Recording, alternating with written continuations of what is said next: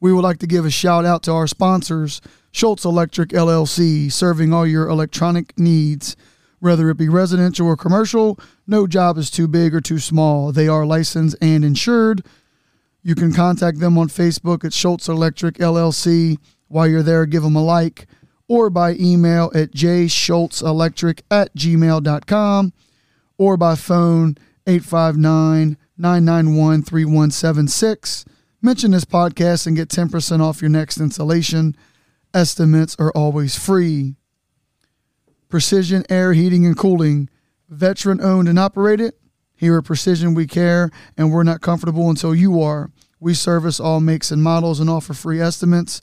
Mention this podcast and receive 10% off of cleaning, upfront pricing, no hidden fees. Please contact us with any heating or cooling needs, 859-493-0250. And now, on to the show.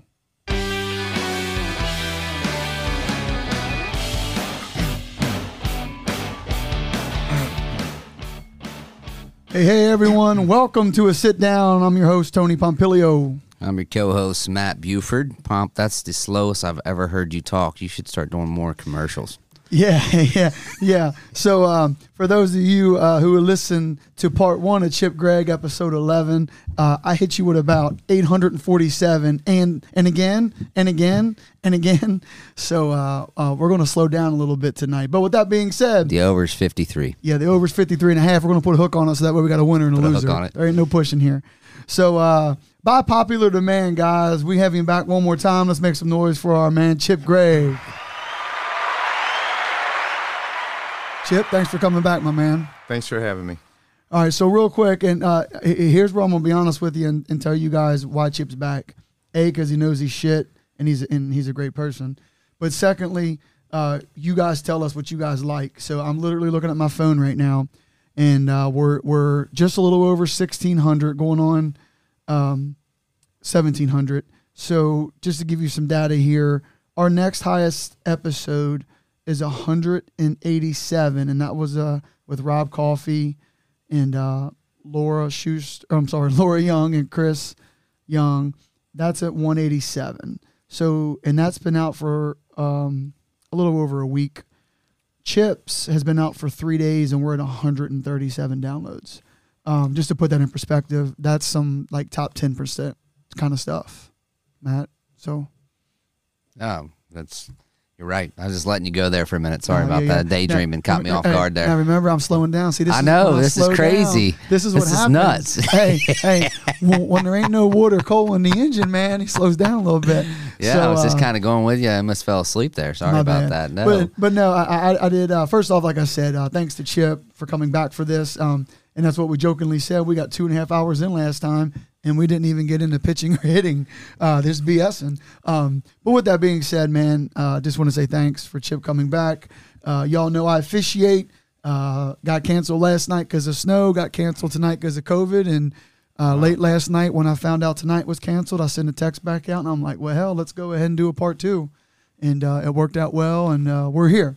So now that we're going before we get started, we do want to go into this. So in our last episode, like I've said before, when you're here and live, you sometimes get in the moment, if you will. Yeah, get caught up in the moment. Yeah, and whether it's emotionally or even just in conversation, and you say something like no different when you're in a phone conversation. Oh, shit, what I meant was, and it was nothing negative. So when Chip got here today, he listened to the show, and he had mentioned when he was coaching with our Bandit team, and basically I'm opening the show with this because Chip brought it up, and even Matt and I, when we listened to it, so as you can imagine, I work third shift. Again, we record these shows. I listen to them at work, and when Matt and I talked the very next day, and it wasn't anything negative, he was just like, hey, I wonder if we should have edited that. Whereas I knew what Chip meant because I know Chip, but the average listener who knows Chip might have thought it was kind of backhanded. Mm-hmm. So, Chip, by all means, I opened it up for you, so please take over from here. Well, first of all, so that didn't come out right. I didn't even mean it that way. I know the team that I committed to help Jeff coach, and I just knew that the team wasn't very good at the time, and that's what I meant. So at tryouts, there wasn't a lot of players, and looking at the players that we had and the players that were coming in, I just wanted to make the parents cognizant of the fact that they weren't going to run the team. We were going to go in a different direction, change the culture, change the environment, and I just tried to get their attention by, hey, if you were that good, you wouldn't be trying out for this team. I didn't mean the Bandits. I meant that team in particular. Right. So, and again, like I said, credit to you for being self-aware, and I'm sure you probably done a million of these when you were at Northern, but to hear one that you probably haven't done in a while, right. And as soon as you heard it, you were probably like, Right, that's the first thing I mentioned to you when you sit down. I mean, I'm aware that Rusty and Shu and Chris have won nationals. I know you've gone all over the place and played the best teams, so it's nothing against them. They're trailblazers actually, and I want to say, I mean, our game has never been stronger than it is now, and I think it's because of organizations like the Bandits. I think that the game's in a great spot. So, yeah, that was, I didn't mean it like that. I just was talking about that particular team was not very good. Right. No, and like you said, we knew that because we knew what you were talking about and we're here. Right. Like you said, your basic listener is like, damn, I was a little backhanded. Yeah, I didn't mean that at all. Right. And again, anybody that knows Chip, first off, if he wants to be backhanded, he won't be backhanded. He'll tell you the truth. Straight up smack. Right. Yeah. So, all right. Now that we had our Jesus moment, we got that out of the way. Let's move on. Okay. So, when we spoke to Chip this morning, there was obviously we want to get into hitting and pitching. Right. But one other thing that Chip brought up, he said, "Hey, I want to talk about coaching." Right. So, I'm gonna let you lead off with this. So, what you got? Well, we're talking about stories the other night, and this is a pretty good story. And if you don't mind me sharing it, it's kind of funny. So I guess it was 2015. We were at Kennesaw, Georgia, playing in a tournament, and Tennessee happened to be in it. And I don't know how many people were there. I think probably 750 people traveled to watch Tennessee play. It was, I'm like, geez. So unfortunately for us, we had to play Tennessee, and we're getting pounded. And I'd seen Ralph Weekly and his wife Karen. I've listened to him speak. I've got a lot of his videos and things like that. It's just, to me, that's an icon. So anyway, we're playing them, and that's pretty cool. And they've got the third base dugout, and I'm coaching third. And about the second inning, his wife, who's also the co-head coach, she walks out in front of me, and she goes, "I'm sorry, Coach. I need to talk to our pitcher." I'm like, "Huh?" I'm like, "Yeah, great. go ahead, lady."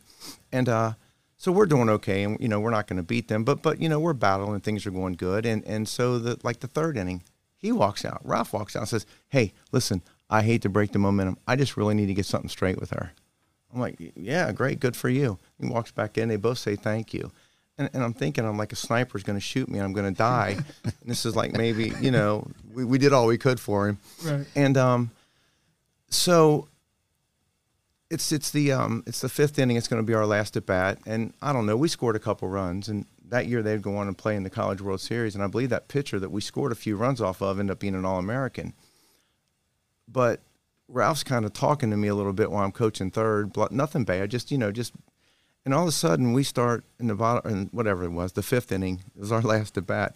He comes out, and he starts talking to me. So I'm facing the batter. His back's facing the batter, and this guy is in the coach's box with me speaking. It was surreal. Right, and he's like, "Hey, I want to talk to you about getting into your legs and what you're telling these kids and things like that." And I'm just like, Mr. Weekly, I've listened to you speak. I mean, you're a legend. You were on the Olympic coaching staff. Please don't patronize me. I mean, it's bad enough. We've been getting killed for years. Please stop. And he said, no, I'm serious. It's really good. You're talking to them and the girls, and I know your team's not very good, but those girls are really trying hard. I want to tell you, that's really neat. I have a lot of respect for that.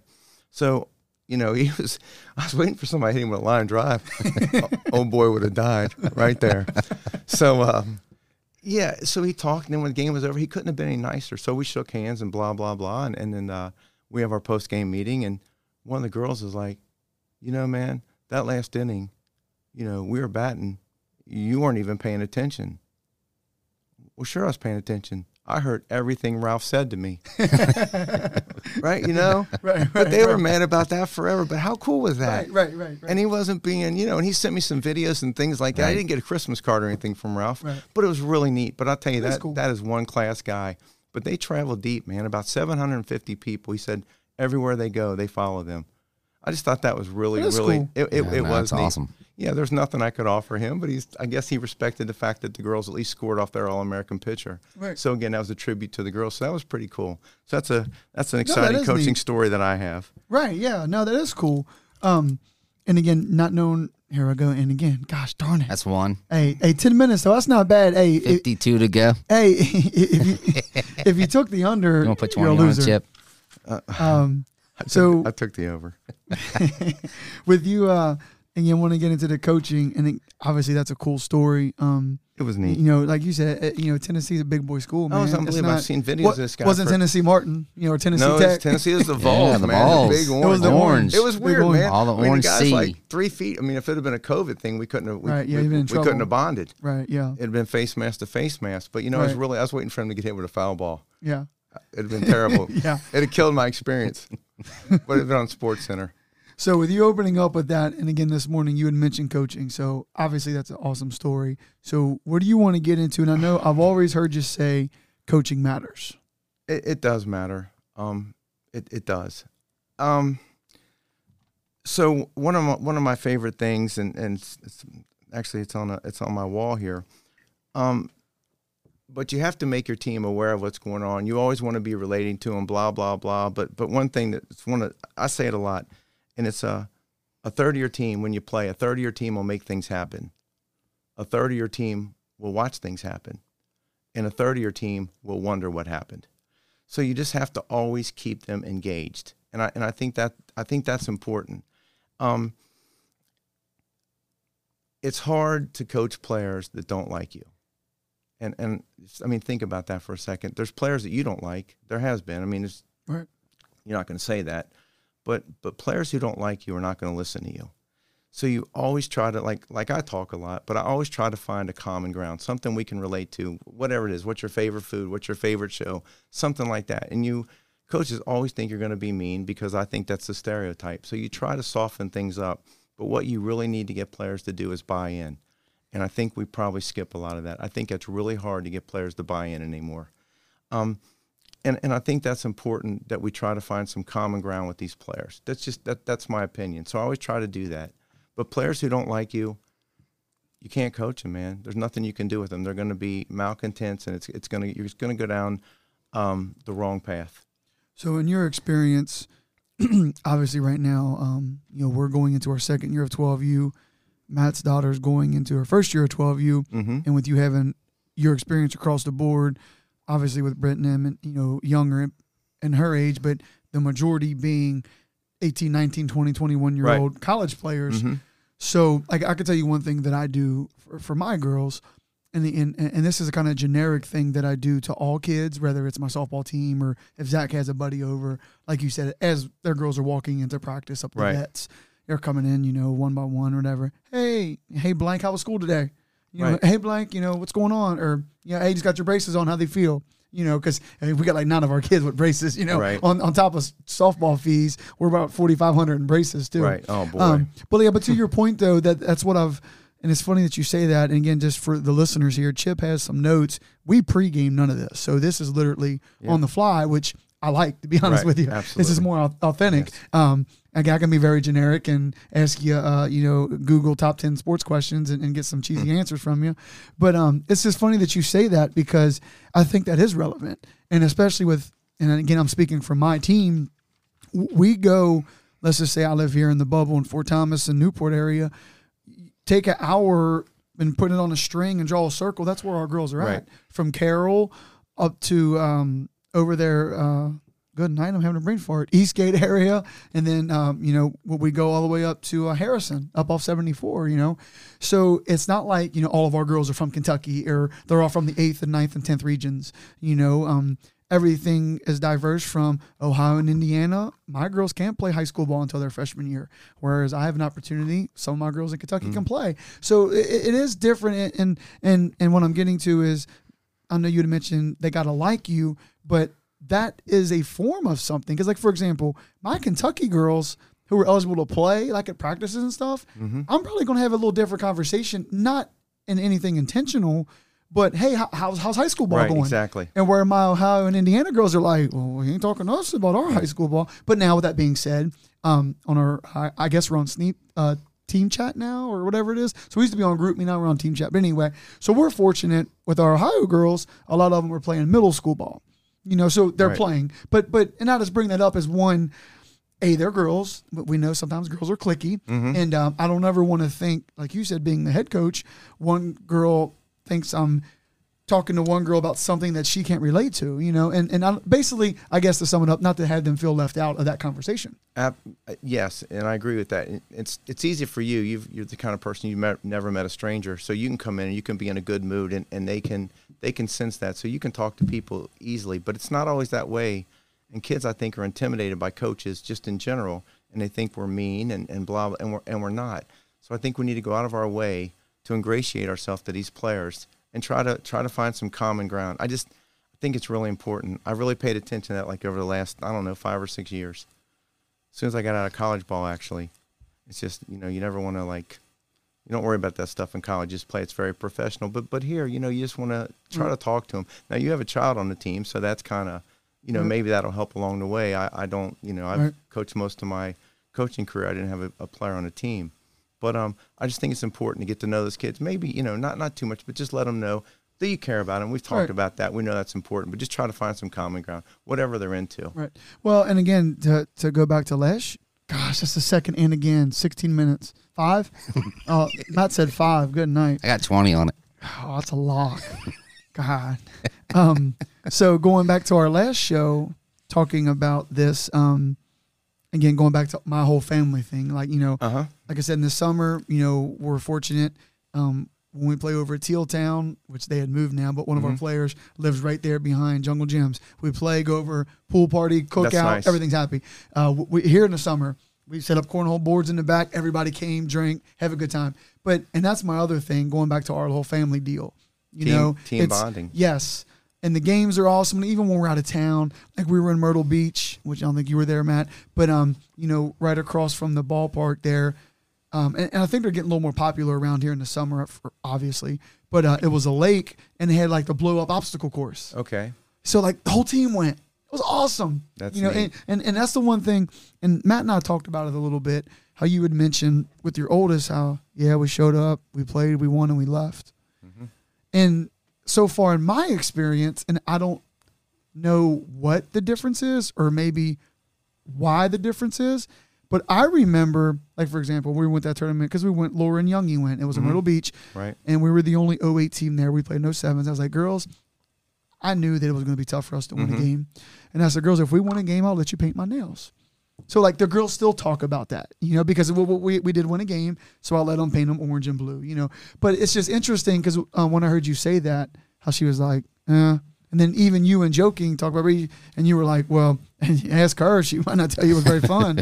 Exactly right. But it's crazy because my experience is that, like I said, and I don't know if it's experience or was it the atmosphere or what? Because like it seems for me and my team it's the opposite. And do you have anything on that, Matt, before Chip answers? Or yeah, with your team, it's much different than anything else I've seen as far as, hey, we're done. Go to the restaurant, get us a party of 60. Right. It's like, and we did. And everybody does it. Most of the people are like, God, here we go again. This is going to suck. And the food's going to take forever. But everybody does it. Yeah. But the one thing that I remember pretty distinctly about what you did, Pomp, and I thought it was pretty cool. Now, we're talking 8U. It was a little party over at Kelly's house. And I believe you had all the girls write a note to their parents at the end of the year thanking them for everything that they've done. But you made them read it. And there was a couple girls that were like, oh, they're young. They're like, I'm not comfortable. And he's like, no, you're going to do it. You're going to do it. And that's a life lesson. People are going to be put in uncomfortable situations, whether you're 7, 8, 9. Is it too early to learn? Right. No. So I remember that. I just thought that was something. I don't know if you got that from somebody or. No. Well, I did, but I flipped it. And please, somebody could comment on this. The rumor is, Coach Mueller at Highlands, when they play Cuff Calf that week, let's just say Zach plays football for Highlands. Okay. And Thursday night, I'm writing this note. Dear Zach, so proud of you. You know, blah, blah, blah, blah, blah, blah. You guys got cuff calf tomorrow. Big game. You know, I'm going to need you to do your best, and win or lose, I'm still going to, you know, whatever the hell you want to put in there. But I ain't going to lie, I've heard that Highlands parents did that, Coach Mueller did that. And again, if it's not true, hey, it sounded great to me when I heard it. Right. So what I did, I took that, and like you said, I always like to give credit where it's due.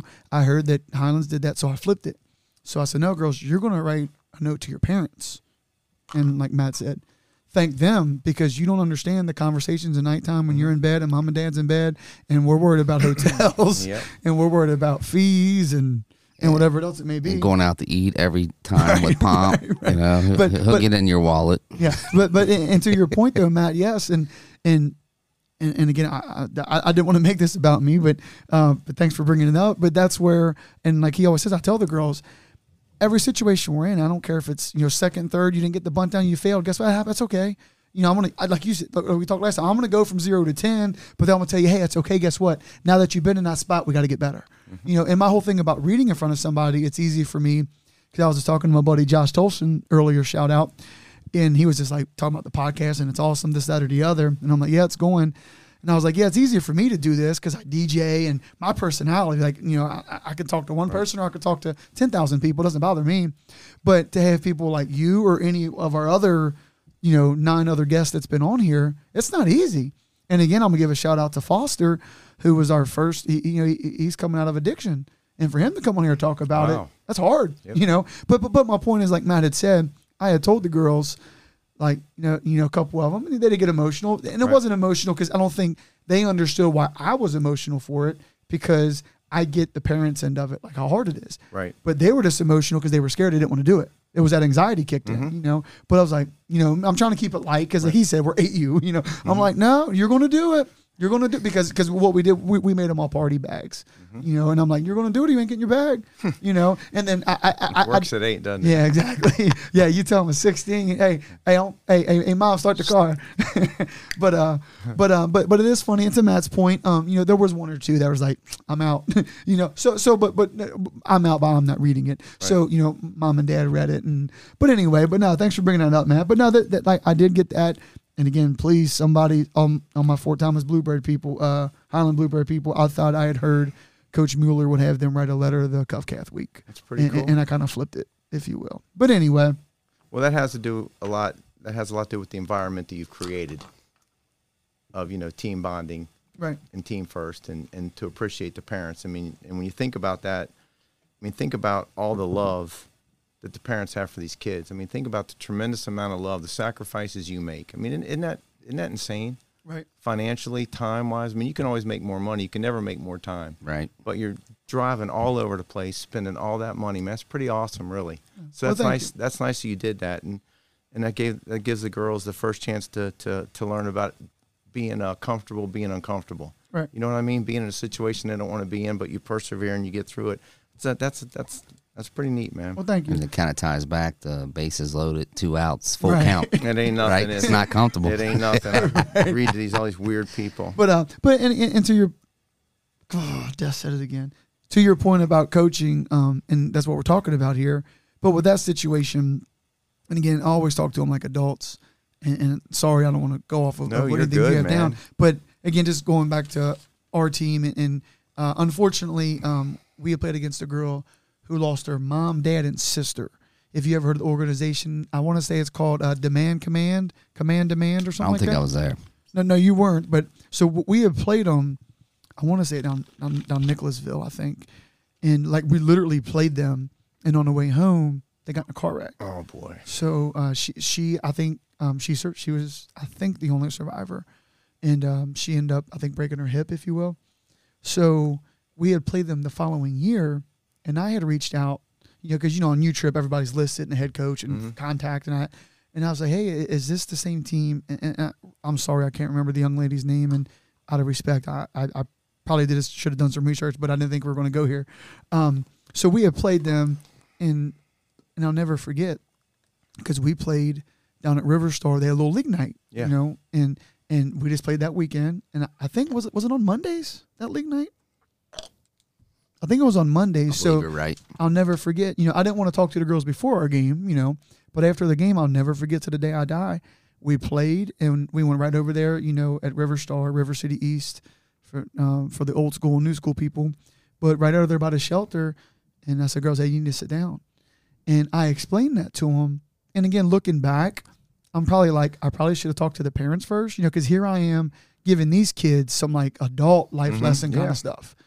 But I'll never forget, like, and again, not being about me, but I start crying and girls start crying. I said, girls, I always tell you to thank mom and dad, or during practice, grandma, grandpa, whoever brought you, thank them, because like I told you, take an hour in any direction. That's where our girls are coming from. And that's sometimes in some of our practice, when our girls walk in, I can tell they've been sleeping. So you got to think, you've been at school all day, man, yeah. And they're driving from Lawrenceburg, or they're driving, and they're coming in exhausted. But my point is, talk about coaching, and like to your point, whether relatability or life lessons. And my logic is, I hope the parents appreciate everything that I do in terms of that. But my point is, looking back at it, I told her, I said, girls, remember that command? And I don't know if it's command demand or demand command, whatever it is. I said, remember that team we played? And they said, yeah. And I said, well, one of the girls on there, she lost her mom, dad, and I don't know if it was a brother or sister, I couldn't remember, in a car accident. I said, you don't know this, but your parents know. On our group me, every time we're out of town, I'll put, hey, please let me know when you get home, on our group me. And I said, girls, you wonder why I always tell you to thank mom, dad, grandma, grandpa, aunt, cousin, brother, sister, everyone bringing you to practice or to your games. Because, again, girls, this is life lesson stuff. You guys just don't know how much it takes to get you here. Takes a village, man. Yeah. But anyway, sorry to ramble about that. But no, man. But but it's to your point, back to to your original point about this relating and having them like you and trust you. And my point is, you're always going to have some girls come and go, which is fine, But like our 5, 6, 7 core girls, and again, look over on that picture up there. I've had them since like he said, 8U. And they're still good here. Run, man. So, but anyway, that's a really good run. And talking about girls, girls they'll forget the things you say to them. They will, but they'll never forget the way you made them feel. Think about that, man. Maya D'Angelo or something like that. Come on, coach. I don't know, man. Think about that. I think it was people will never forget what you say, but they always remember how you make them feel. That's exactly right, though. I mean, that's the truth and then some. I mean, you're going to say some things, but it's how you deliver that. It's the tone. I'll go with more's caught than taught. Oh, this guy. Huh? More's caught than taught. Yeah. Yeah. That's all right. Yeah. Okay, well, good, man. Anyway, so yeah. And again. So take one thing you want to make sure that you do too, that I think is important, is you surround your coaches with people you can trust. I mean, that's imperative, and speaking of Laura, I was going to take a job. I did for a minute, but I wanted to she was the first person I thought of, Laura Young, to be my assistant coach. Yeah. Because I knew her, man, and I know not only is she a great coach, but I think that we would be on board and speak she's the a same. Female. Absolutely. I think Helps. you need that. So she was the first person I thought of. So, but you talk about, you need to speak the same language. So whatever you're saying to them, no matter what it is, no matter what the verbiage is, it has to be the same. Whether you're into squishing the bug, whatever you do, but if you're doing hitting drills, whatever you're into, you have to speak the same language. You can't say this and have this person say that, or whatever situations are. You have to speak the same language so there's consistency. Right. And I don't see that a lot. Right. And I don't care to talk about it. People can get pissed off all they want. Our first year 8U, and then our first year 10U, and again, I don't care to say it because you were what you were then, you are what you are now. But I hate saying my coaching staff, but the people I coached with, it was in 8U was myself, Kelly, Jay Jones, Christy Jones, and Johnny Cochran. There you go. And again, look, I don't care to talk about it and then get mad, whatever. But whatever the situation that we're all in now, it's nothing personal until you make it personal. Which whatever. I'm cordial. We say hi, bye, and all that. So I don't want anybody to think I'm shitting on anybody. But that year of 8U and our first year 10U, and then I'm sorry, I don't want to forget Jason Noble because he was in there as well. I'm sorry, Jason. But with that being said, I felt we had some people at that age kind of knew their shit. So we had Christy and Kelly, right? We had 2 females. Mm-hmm. Huge. I agree. Huge at 8U. And then you had me, Johnny, and Jay, kind of, the aggressor, pusher, and obviously you had Jason, which at that time, big Jason Noble Mallory's dad, big old country Yes. fella. Oh, yeah. He was Good dude, he was our man. dugout guy. Girls, who's on deck, who's in the hole, I'm asking, and that was his job. Yeah, I'd be scared of it. Yeah, absolutely. But it was just nice. And again, I hope they don't take this sideways because it's a compliment to Jay and Johnny and Christy and them, because it was just nice where in 8U I'm out there pitching, obviously. But I knew that if and when they were in the dugout, somebody was teaching them something that was correct. Right. You didn't have some slapdick in there telling them something completely different. It's all right, Chip. You didn't have one of them in there telling them something completely different. And like I said, I just hope they don't take this sideways. It's a compliment, and I've told them that then, and I'll say it now. That I felt, and granted we were 8U and first year 10U, but in terms of having 3 or 4 or 5 coaches, I thought we had the best coaching staff, I think. Oh yeah, when is a girl any more impressionable than when she's 8? Right. Think about that. Right. Just try reaching them when they're 12. Exactly. Good luck with that. We are 16, right now. forget about Right, it. Yeah. Right. Yeah. So I'm with you, but I'm sorry. Go ahead. No, I agree. The other thing too is, you have to. Everybody learns differently, and you have to figure out how a girl learns, and that's important too. That's a lot of trial and error, but you have to figure out how a girl learns. There's auditory, there's visual, there's physical. You have to figure out what works for them. So you might have to try 15 drills before you find one that they're passed to that works for them. Right. And I just want to pause you for a second. Sure. So just so y'all know, you guys that know me always say I'm just some dummy from the Weston Newport, and Chip's some dummy from Covington. Absolutely. But once we get into this pitching and hitting, you just heard, what'd you say, auditorial and visual, auditory, yeah, so, physical. So listen, y'all know, Oh, boy. Stop. we're going to have to start Googling some of these words because I just Googled it. That's what I came on. I was going to say, because This guy's iPad. yeah, because I know here in a second when we get into this pitching and hitting, Chip hits me with some words, and I'm kind of on dial-up still, internet, and I'm about 3 or 4 words behind because I'm still trying to, like when you're a kid, they're like, hey, if you don't know this word, finish the sentence, and you might figure out what this word means. So that's kind of where I'm at with Chip on that. But go ahead, man. Auditory is just hearing. You know that. You're just messing with me. So, you'd asked me the other day about people that I've listened to, that I've been able to listen to and talk to and things like that. So at Champions, that was really neat. There was just a lot of major league players just always around there, and they're always very gracious with their time.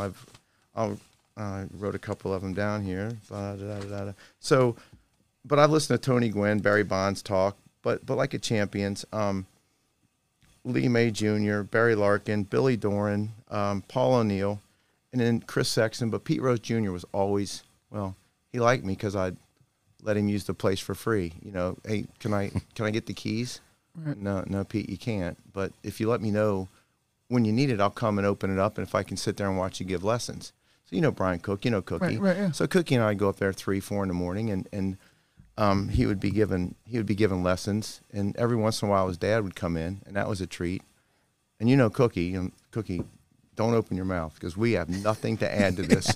Let's just sit there. If they want something to drink, we'll get it. Right. But don't, and he didn't. Right. So we would listen to those guys, but those guys were always around, man, and it was so neat. And then Junior was really, really good. He would work with my daughter. And kind of a good story. I don't want to mention her name, but she's an old Highlands girl. She was friends with my daughter Brittany, and heck, she played t-ball for me. So I'd coached her in t-ball and coach's pitch and all the way up. And then eventually, when I had my 12 and under team, she'd played and was quite a player. And she'd always want to go up to Champions when Brittany would hit with Pete Rose Jr. And I'm like, no, you're not going. No, you're not going, because she liked me. She talked a lot, and so. One day, I guess we had to take her. I'm like, don't open your mouth. Just don't say a word. Okay, I hear you. I hear you. So of course we're getting ready to leave, and she says, I have a question. I'm struggling with the load. And he says, well, just do the Nike swoosh. Nike Right. swoosh. Just do the Nike swoosh. And he left. So 15 seconds, Right. maybe. So later on. That summer, she was playing or later on that spring, she was playing for Highlands, and the regional tournament was at Northern, where she hit one out. A 12-year-old hit one out. Right. And so I think it was Terry Bemker came over to interview her, She goes, you know, they said blah blah blah. You know, that was a big hit. I mean, especially for a 12-year-old. She says, well, I have to give all the credit to my hitting coach, Pete Rose Jr. Knew in 15 seconds. Right. So, that, you know, swoosh. but that's okay. It's what she said. She always did it. Right. Pete Rose Jr., my hitting coach. Right. So, you know what, though? I was so happy for her. Right. But that's, you know, and that's kind of the essence of coaching, man. We don't Right. really care, do we? No. I mean, just, you know, Right. just get it done. Right. So, you know, that's kind of a funny story. But you'd mentioned those players before. I don't know any of them, really. They don't know me. But you were there. I was there, but I'll tell you what was cool, man. Billy Doran Jr. and Chris Sexton would come and work with our players all the time, man. I mean, constantly they were up cool. there. It was wonderful. Think about that. Those little 11-year-olds are getting trained by major league infielders. Right. That was really, and when we'd play, sometimes when we'd play in Cincinnati, those guys would come and watch. I mean, there's nothing for 5 or 6, you know, former major league players to come and watch those girls play because they liked the girls. Yeah. And like me, they booed me, but they liked the girls. Right. You know, they said I was a jerk. Yeah. When they were right. But yeah, so that was really cool. It was a really good experience for them. Yes. So as soon as I saw your notes there, and I don't want to get the two confused. Obviously, I see Gwen and Bonds. You told me you were somewhere, and they were both there speaking. But yeah, did you know where I'm going here? San Diego State. So Yeah, go ahead. I went out there. He was having he was the head coach at San Diego State. So I went out there for a clinic. So he meaning Tony Gwynn. Tony Gwynn. Just yeah, for the sorry. listeners who don't know. Absolutely, yeah, Tony Gwynn. And what a great hitter. And just he's a big video guy. He's like a hitting nerd, you know, and just talking. Well, all of a sudden Barry Bonds kind of matriculates over, you know, and he's not the most outgoing guy ever. And so Tony was talking to him a little bit. He wasn't giving much. And this dad is like, hey, Barry, you know, blah. And Barry's like, yeah, I'm just in my clinic. This is Tony's clinic. I'm not going to tell you anything. He just kept pressing Bonds and pressing Bonds and pressing Bonds. And can we get something? And Bonds finally said, you know, you have to be balanced. You have to have balance, and you have to control the barrel of the bat.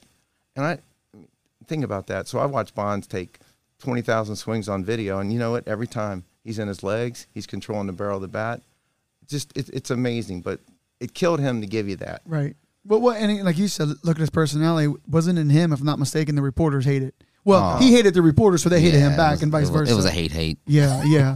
So, but Chip, and I'll post it. Remember, by the way, I didn't say it again. I just said and. Good job. So, Vegas. But you just said it. No. Yeah, that counts. That was giving an example. Counts. So, remember, Chip, I sent you that video where I had old Jenny Finch. Oh, boy. So do you see it? I've seen So it. for those of you, obviously I'll post it. So they have Jenny Finch, and she's all this, that, or the other, and Barry's watching her warm up, and he steps in the box. He takes, just a couple pitches just to see it, and he just sits there. He's left-handed, obviously, with his right hand, and he's just like calling pitches out. He's like fastball, and then he ain't swinging. Obviously, she's 43 feet away, but he's just letting her know like contact. He's like change up. Pitch recognition. Yeah, exactly. He knew it right away. And so I guess she threw a slider or something. He was like, now we call that a curveball or whatever it was, Right. But my point is, though, and again, I know it was for TV years ago when they had Jenny Finch and they had like who was it, like A-Rod or somebody in the box. Right. Obviously, they've never seen that and they're not whatever. So she was blowing it by them. But my heart wants to believe they're like, look, if I make contact with this thing, I'm going to kill this girl. Right. She's 43 feet away. And by the time Jenny lands, she's probably about 38 feet away. Yes. Yeah. So they're probably like, oh, okay, yeah. But Barry's like, nah, girl. He just sat there with his top hand. Yep. Just think, So what she said, dunk. you ain't seen my rise ball. And he said, you ain't seen this top hand. That's exactly what he says. Yeah. And I promise you, I will post that video. But to your point, though, and again, what was the old story with Gwen? And I think I've heard it. He said when he would be so dialed in, as the ball would make contact with the bat, he would see individual stitches. And that's something that's just, I couldn't tell you. Never It's happened to me. Yeah. But now I always remember you had that story about Bonds and Gwen, and when I saw their names some there. dad's just trying to get something out of him, and he just couldn't bring himself to even, Right. But finally he did. But it's interesting, he talked about being balanced because his head was so big. Right. It's like a weeble wobble. Yeah, I mean, I don't know he could hit like that. But anyway, yeah. So Got bigger later. Yeah. Well, it was big. It was the then. chicken. Yeah, it was the chicken. Yep. So before we move on to the hitting or pitching, Sure. because we're kind of flirting with it here. We We're are. talking about. We So are. anything else you want to talk? Because and again, I say this because you had mentioned it on the phone this morning when you had talked about, hey, I want to talk about coaching. So is there anything else you want to get into, or did we cover it, or was there another direction you wanted to go, or what? so 25 years ago or whatever, I don't know when it was, but they had a gold, and ASA used to have I don't know if they have gold anymore or not, but gold was supposed to be the best of the best, kind of like Premier. Right. And I remember they had a 16U qualifier at Rumpke Park, and I don't know how many teams were there, maybe 50, but most of them were from the West. And so I'm like, wow. So I wasn't even coaching fast pitch at the time, but I went there to watch. I'm a fan of the game. And there was the Orange County Bat Busters and the Katy Cruisers from Katy, Texas. You know, they were there, and gosh, it was just amazing to see those players. But after the game, I went up and tried to talk to this Orange County Bat Buster coach. He's like, yeah, I'm not giving you anything. You're probably on the other team trying to get information. I'm like, you got to be kidding me, man. I'm just some hack. I'm trying to learn something. He goes, well, you're not going to learn it from me. So everywhere I went and trying to get some information, nobody would help you. And that just, and that didn't make any sense. And our game can't grow like that. And not that I'm this Finn Gully and I know all this stuff, but, sometimes you have to try to help each other out. Like, I'd talk with you. I would learn from you and Matt too. I mean, we can all exchange ideas. And I think as coaches, I mean, we ought to try to do that for each other, try to help each other sometimes. I mean, our game needs to grow, and we need to get better here. I mean, it shouldn't be just you going out there and trying to beat these teams. I mean, I think other teams do. So I think as a community that probably this needs to grow, and people need to share information for whatever that is, man. Right. No, and you're absolutely right with that, because nice catch. Thank you, Coach. You're absolutely right with that. And like I mentioned on the last show, and he'll tell you, we're up here, and I don't care to talk about it because it's nothing negative. I mean, they didn't come. So as soon as Morgan went out, with her quote-unquote workouts for Highlands, right? The other Fort Thomas kids, who maybe don't play on a quote-unquote select team, they're just coming out of rec or whatnot. And I say, hey, listen, we're at the Vets on these days. You guys are more than welcome to come. And I say that not to be about me, but to your point, like I said last show, and he'll tell you, these girls that come to our tryouts and don't make it, hey, listen, you're always more welcome to come to our practices. Like, it doesn't bother me. We'll use you to run. Maybe you'll learn something, and I'm going to use a chip as I'm here. I'm going to learn you something. I'm going to learn you something. I'm going to learn you something. But with that being said, like, and that's the other thing. And I think people understand me now more because they've been around me more. So as you could imagine, our first year 10U, second year 10U maybe, I'm being me, but my heart is in the right place. Right. Whereas these people don't know me thinking, he's just a jerk. Right. But I'm like, no. I want you to scrimmage. I'll come to you. You come. I don't care. Like, we like, to your point, we need to share the wealth here, share the knowledge. And it's weird because I'm all about, and I think, and I hope you would agree with this, and I always tell people when they come scrimmages, hey, Coach, listen, let's just say you're with the other team. Hey, Coach, listen, we're going to scrimmage. I got us an umpire. If there's anything that's funky and you want to stop, let's just put them back and then we'll do it again. Absolutely.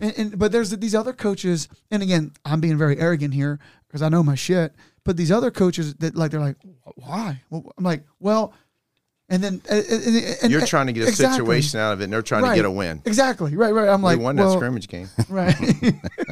But to your point though, and I think that's the other difficult thing. And please, I want to go here if you don't, but talk about coaches, and we kind of touched on it last episode, but about where you get Jimmy or Johnny or Susie or Becky, get these teams together, and God bless their hearts, they're getting their team together.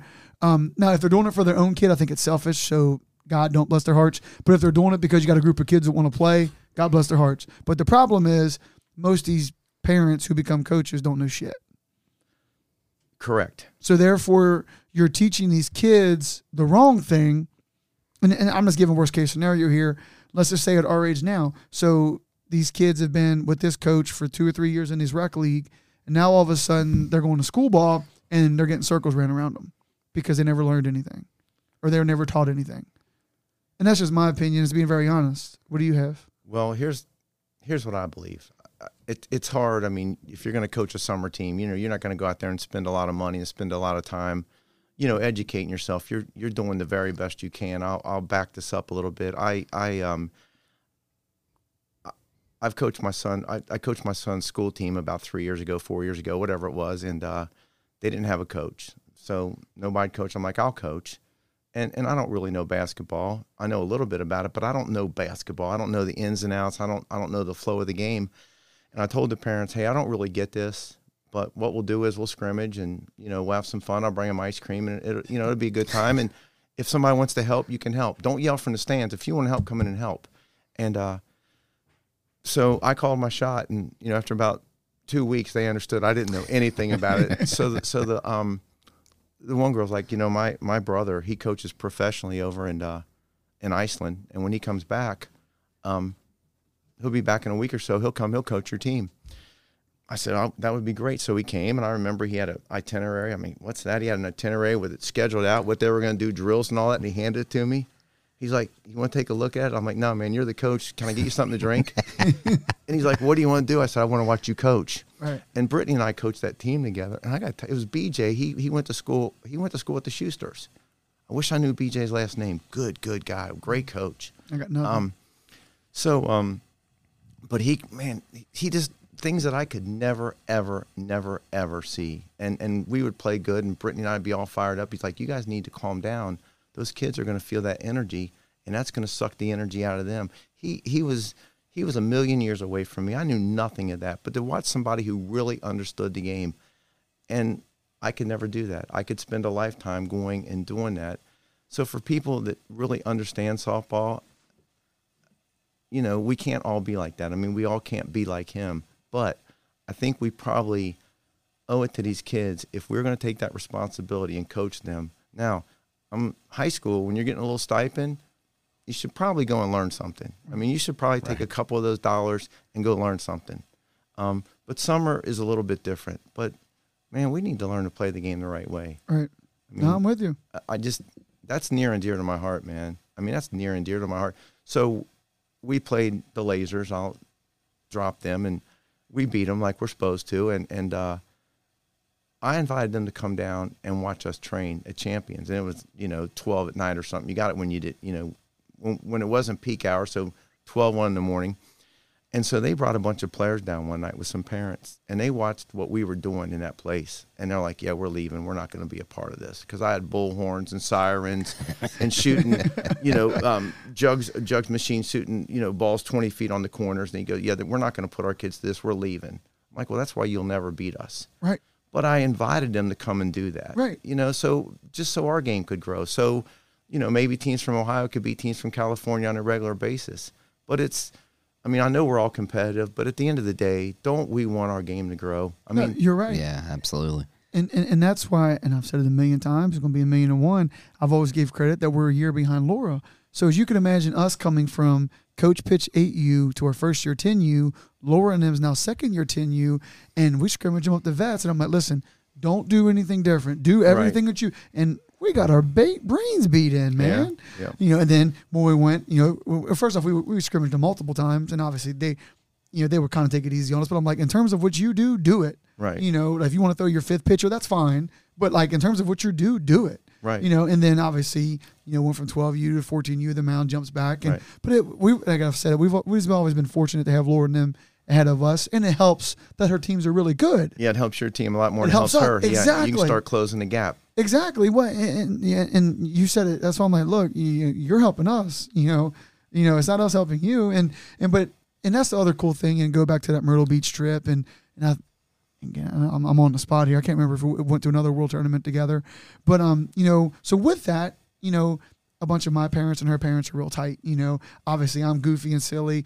All of our girls kind of laugh at me, ha ha ha. But when we are in the same tournaments and stuff, let's go back to what we talked about 40 minutes ago. There's that bond, and right. But anyway, but yeah. So tournaments, and we talk about the kids are getting now. They're getting to college age, and you're going to start looking at these in a couple of years. Exposure tournaments, and what a true exposure tournament is, because I've went to them for years and years, is wherever we are and we're watching the Bandits play the whomever, and we want to look at this Morgan Pangallo girl. So I'm there. And Pompilio, by the way. Yeah, I'm sorry, these Italian people, that I get confused, man. That's okay, we're going to go with Morgan Pompilio since we're at our house. So anyway, so we want to watch her bat. And it's happened to me, and she strikes out looking, not her, but she strikes out looking. So you just say, hey, can I see her bat again? So I went to watch one girl. She struck out 3 times in the inning. You can keep bringing them back. I'll never forget when you told me this, by the way. I did. My head Bring blew. him back. Bring him back 3 innings. She struck out 3 times. I'll give her credit. She's no quitter. She could have struck out 6 times. I'll never forget when you told me that. The inning was over.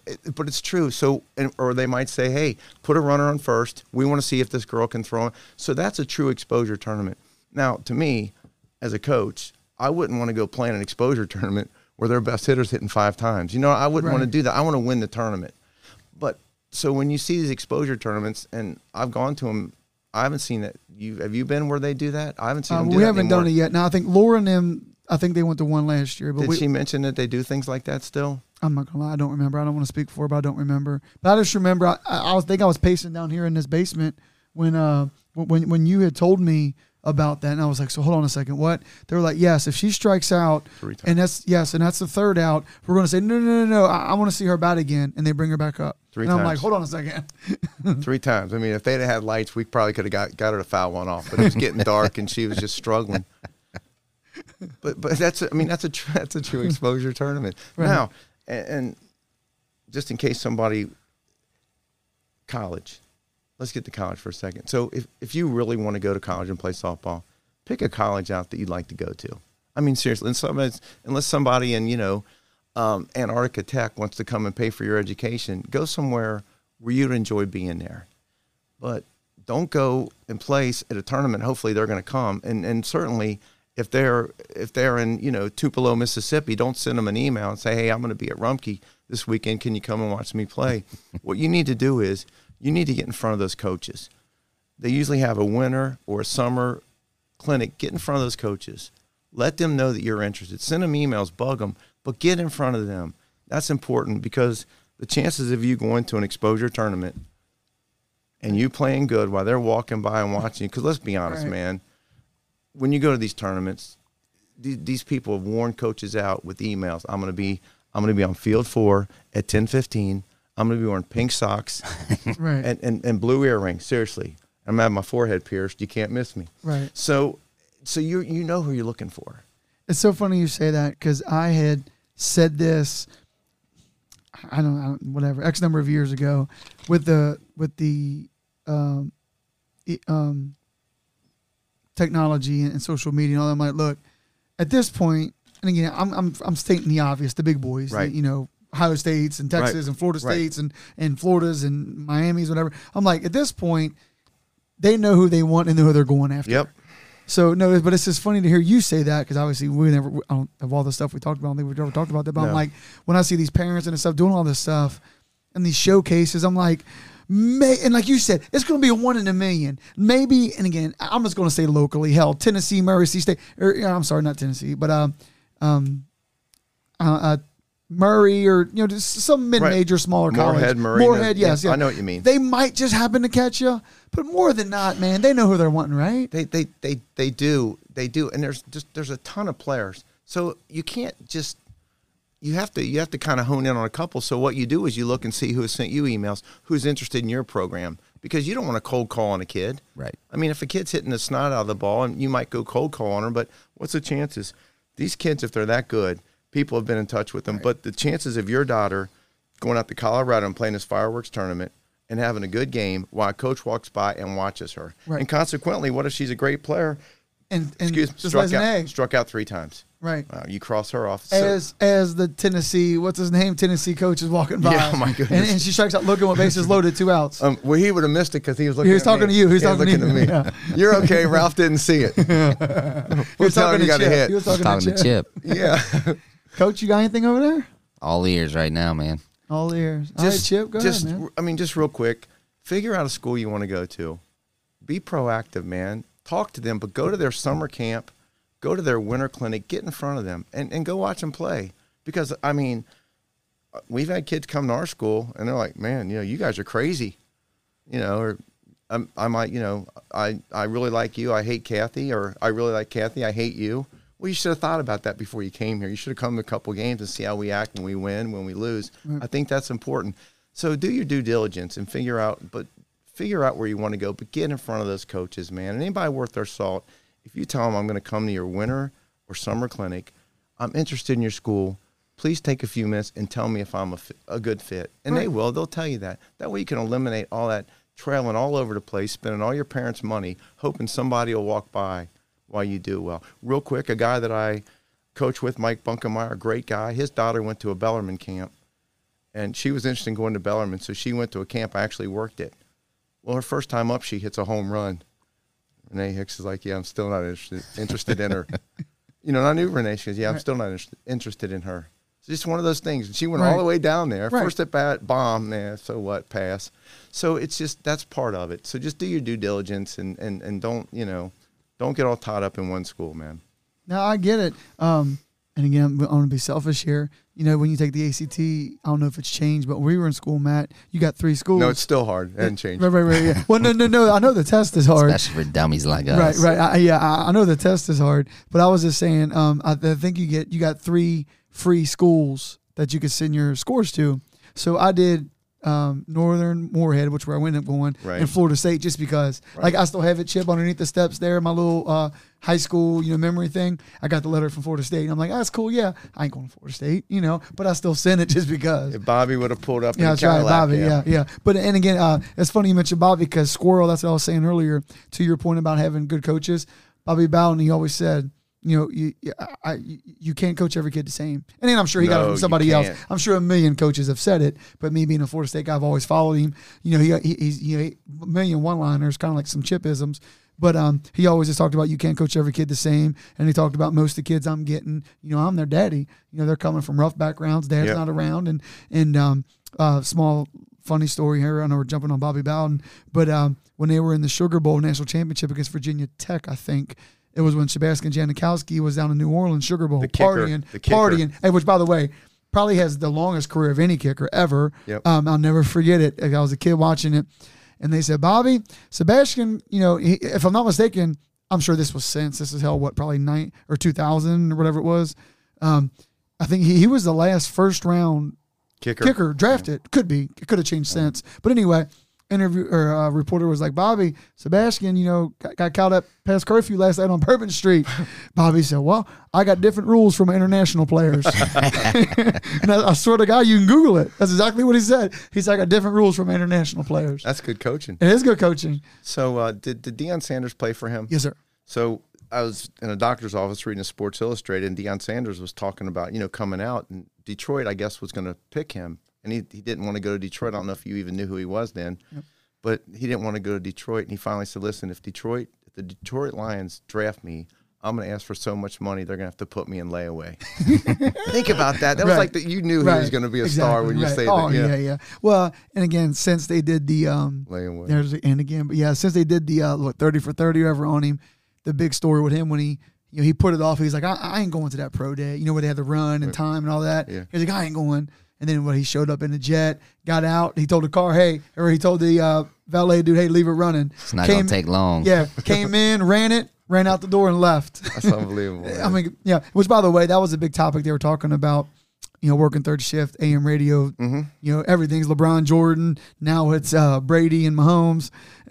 So that's what they were talking about. And I'm going to ask you this respectfully because you're a little older.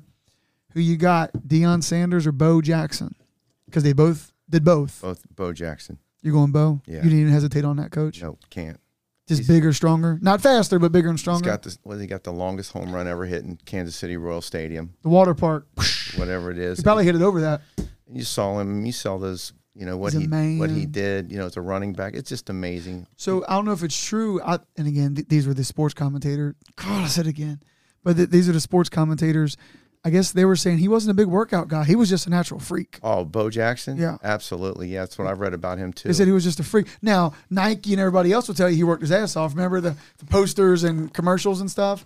But they said he was kind of lazy. He was just more of a freak. I used to run a finish line way back, it's probably in the early 90s. And this is before they had, the Jordans were out. But then they had a Bo Jackson shoe. It was a workout shoe. It's called the Bo Jackson. CrossFit, whatever. Yeah. Right. Because Deion had one, too. Because his was white. Yeah, and then Deion's was white, kind of like Florida State, white with like a red and gold. But I'm sorry, Chip. Yeah, no, I ran faster when I put on Deion shoes than I ran on Bo Jackson shoes, so I was passed to those. So that worked out really well for me. But I think Bo Jackson was. Yeah. But they had the bow nose and all that. Remember, I still have one of those T-shirts. They marketed him to death. he was a great athlete. Yeah. I mean, he was a factor in baseball and football. Not that Dion wasn't. Right. But Dion, there was an article they were talking about Dion. You got burned for a touchdown. In the third quarter, he's like, well, nobody's thrown my way since third grade, so it caught me off guard. Right. How funny is that, man? Right. But hey, I will say the coolest thing, not the coolest thing, but just even think about today's world, and I'm pretty sure I'm right on this. Dion's the only dude to play football and a baseball game in the same day. Same day, Right. with his jet, same jet. Think about that. Yeah. It's nuts. Think about that. Well, there was the other guy from the Braves, Ron Gant. Didn't Gant? Ron No, Gant? Jordan. Okay. Was it Jordan that played? He played football, and I think it was Gotcha. Jordan played Gotcha. football and basketball. Bald head? Yep. Like shaved head? Yep. Yeah. I think I know you're mixed fella? I don't know. Okay. The guy I'm thinking of, I think he was a mixed fella, bald hair or shaved head, and I thought he did both. I think If it was it's- Brian Jordan. I think there was a player that played football. He's got to be the last, though. Right. It won't happen again. Well, that and to do it and be relevant. Like, you're a leadoff hitter and you're the starting cornerback. You're not the backup defensive end. You know what I'm saying? No, it Or was whatever. amazing. No. Yeah, it's crazy. But so I got a small story here about Dion. So JoJo Miller, Yes, Dad's absolutely. buddy. So he worked at the bank and he did. I think at the time it was called Tenable Security over at Paul Brown. This was, and you can Google this. By the way, we're giving Google mass shout outs tonight. Yes, you are. Yeah, this is. They need help. This is. They're going to be a sponsor. Yeah, this is Hopefully. hey shit, we'll get that studio if they sponsor. So this was the Bengals, if I'm not mistaken, first Thursday night game ever, played Baltimore, and it was kind of rainy, and so JoJo called me and was like, "Hey, Roach, because he was a manager, if you will. Okay. So I was just going to get the yellow coat on. I need you here at 7 a.m. Thursday morning. You want to do it?" I'm like, "Yeah, sure, great." I was like, $9 an hour, $10 an hour, but you're there from like 6, 7 in the morning. I was, because, and again, I look back and I don't think I ever told you this, Matt. I'm with Dion, Mariucci. Who else was on that crew? Chris Eisen, and who was the fourth? There was 4 of them. I don't remember. That Thursday night crew. I remember Chris Mariucci, Eisen, Dion, and You had Steve Young. no, right? no, he wasn't there. No, Mariucci was the Niners coach, right. right? It was Former. so whoever it was, but anyway, JoJo got this for me, and I'm forever thankful for him for it. And I'm going to add on to another story here about Urban Meyer. So I get there, and he's like, I got to sign and fill all this shit out, and I got my pass, I get my big old yellow jacket, and Dion and them came in. Wow. He's like, I got goosebumps, and he was like, "You're with them today." So, Nice. and there's a bunch of things from this story. Did you get a selfie with him? No, we got to think. No, Daggone it, man. this we didn't have Wasn't him at a the cell time. phone. Boy, He if had a no. flip phone. Yeah, then. it was a flip phone. It was like $1.09 a minute or If something. he'd had a Polaroid, though, can you see that? Right. For so, sure. So here's what happened. And again, I swear it's so funny, man. So I'm with Dion. I'm just taking him upstairs to the Right. suite. Because, and again, here's the other thing I will tell all you dumb people who shit on Romo or any of the announcers. Aikman. And Aikman's the one that always got Yeah. a lot of shit. Yeah, Because I know where you're going. But even Collinsworth and them, and I'm like, listen, guys. So I told you I had to be there 6, 7 in the morning. When these guys say, and here's my other thing, you look at like Curb Streak, and their eyes are red because they study shit. Now sometimes they do have people in their ear, but my point is, and this is a fact because I was there, I was in the room in the suite. So I'm taking gosh, I was going to bother me who the fourth one was. Mariucci, Eisen, and Dion. We're going up, and whoever the fourth one is. And they literally, when you hear them say, yeah, we watched film of the Bengals against Pittsburgh last week, on my dad, they watched that whole film of the Bengals-Pittsburgh game, and they talked about the shit. Isn't that something? Right. But so that was cool. So they took a break. But here's my Dion story about Urban Meyer. Dion has kid, really good. And I'm sure he's probably a filter for other big athletes. Right. They're in between sessions. They go outside, walk around for a little bit. I'm just sitting there. And by the way, Dion's on the phone with Urban Meyer. On my dad, goosebumps on my line to you. He has, they all had these real nice chairs with wheels. You know what I'm saying? So I think they're like $800 chair. And he's like, he's on the phone, but he gives me the Tony's in a lawn chair. Yeah. But so I'm standing in the corner, right? Like security, like I'm going to do something. Yeah. So he's on his phone. He had it. Yeah. He's like, hey, sit down. And he slides a chair over that, like Mariucci was sitting there, because they're out on their phone, and he's sitting there, and he's like, and he called him Herb, talking about Urban Meyer, and he's just to hear him. I'm not eavesdropping, but I am talking about this kid in Pennsylvania and Florida and Texas, like just to listen to that. Yeah. So they got done, and then they went back, and then they watched film on whoever else. But like, it was just that whole day, man. It was just awesome. Wow, that's really cool, man. Yeah, yeah. And again, sorry to get off. I know we're talking softball here, but we're talking about Dion. But to your point of one of my, I don't even want to call it regret because the technology wasn't there. Obviously, now I would have taken a selfie. And again, my whole time, and again, because everybody, what do you think the first question is that everybody asks me when I tell them that story? How big was he? Did you get an autograph? Oh, I didn't. Nah, don't be that guy. That's what I'm saying. And that's Don't why be I that don't. guy. And then I want to go back because, by the way, we're having Joe Barnes and them on for the Nasty Boys here in a couple days. Nice. But I'll go back to them when we were down in Orlando for World playing in Hollywood. We're and playing in Hollywood. Montembeau and Dominique Wilkins come in. Wow. Just came up. What's up, man? How you doing? And then we're at the BET Lounge and they had a set right next to us. Didn't ask for an autograph because I've always been that guy. And again, not pat myself on the back. I'm like, these like they can hound it all day. Right. Yeah. I don't want to do it at the BET Lounge at playing in Hollywood.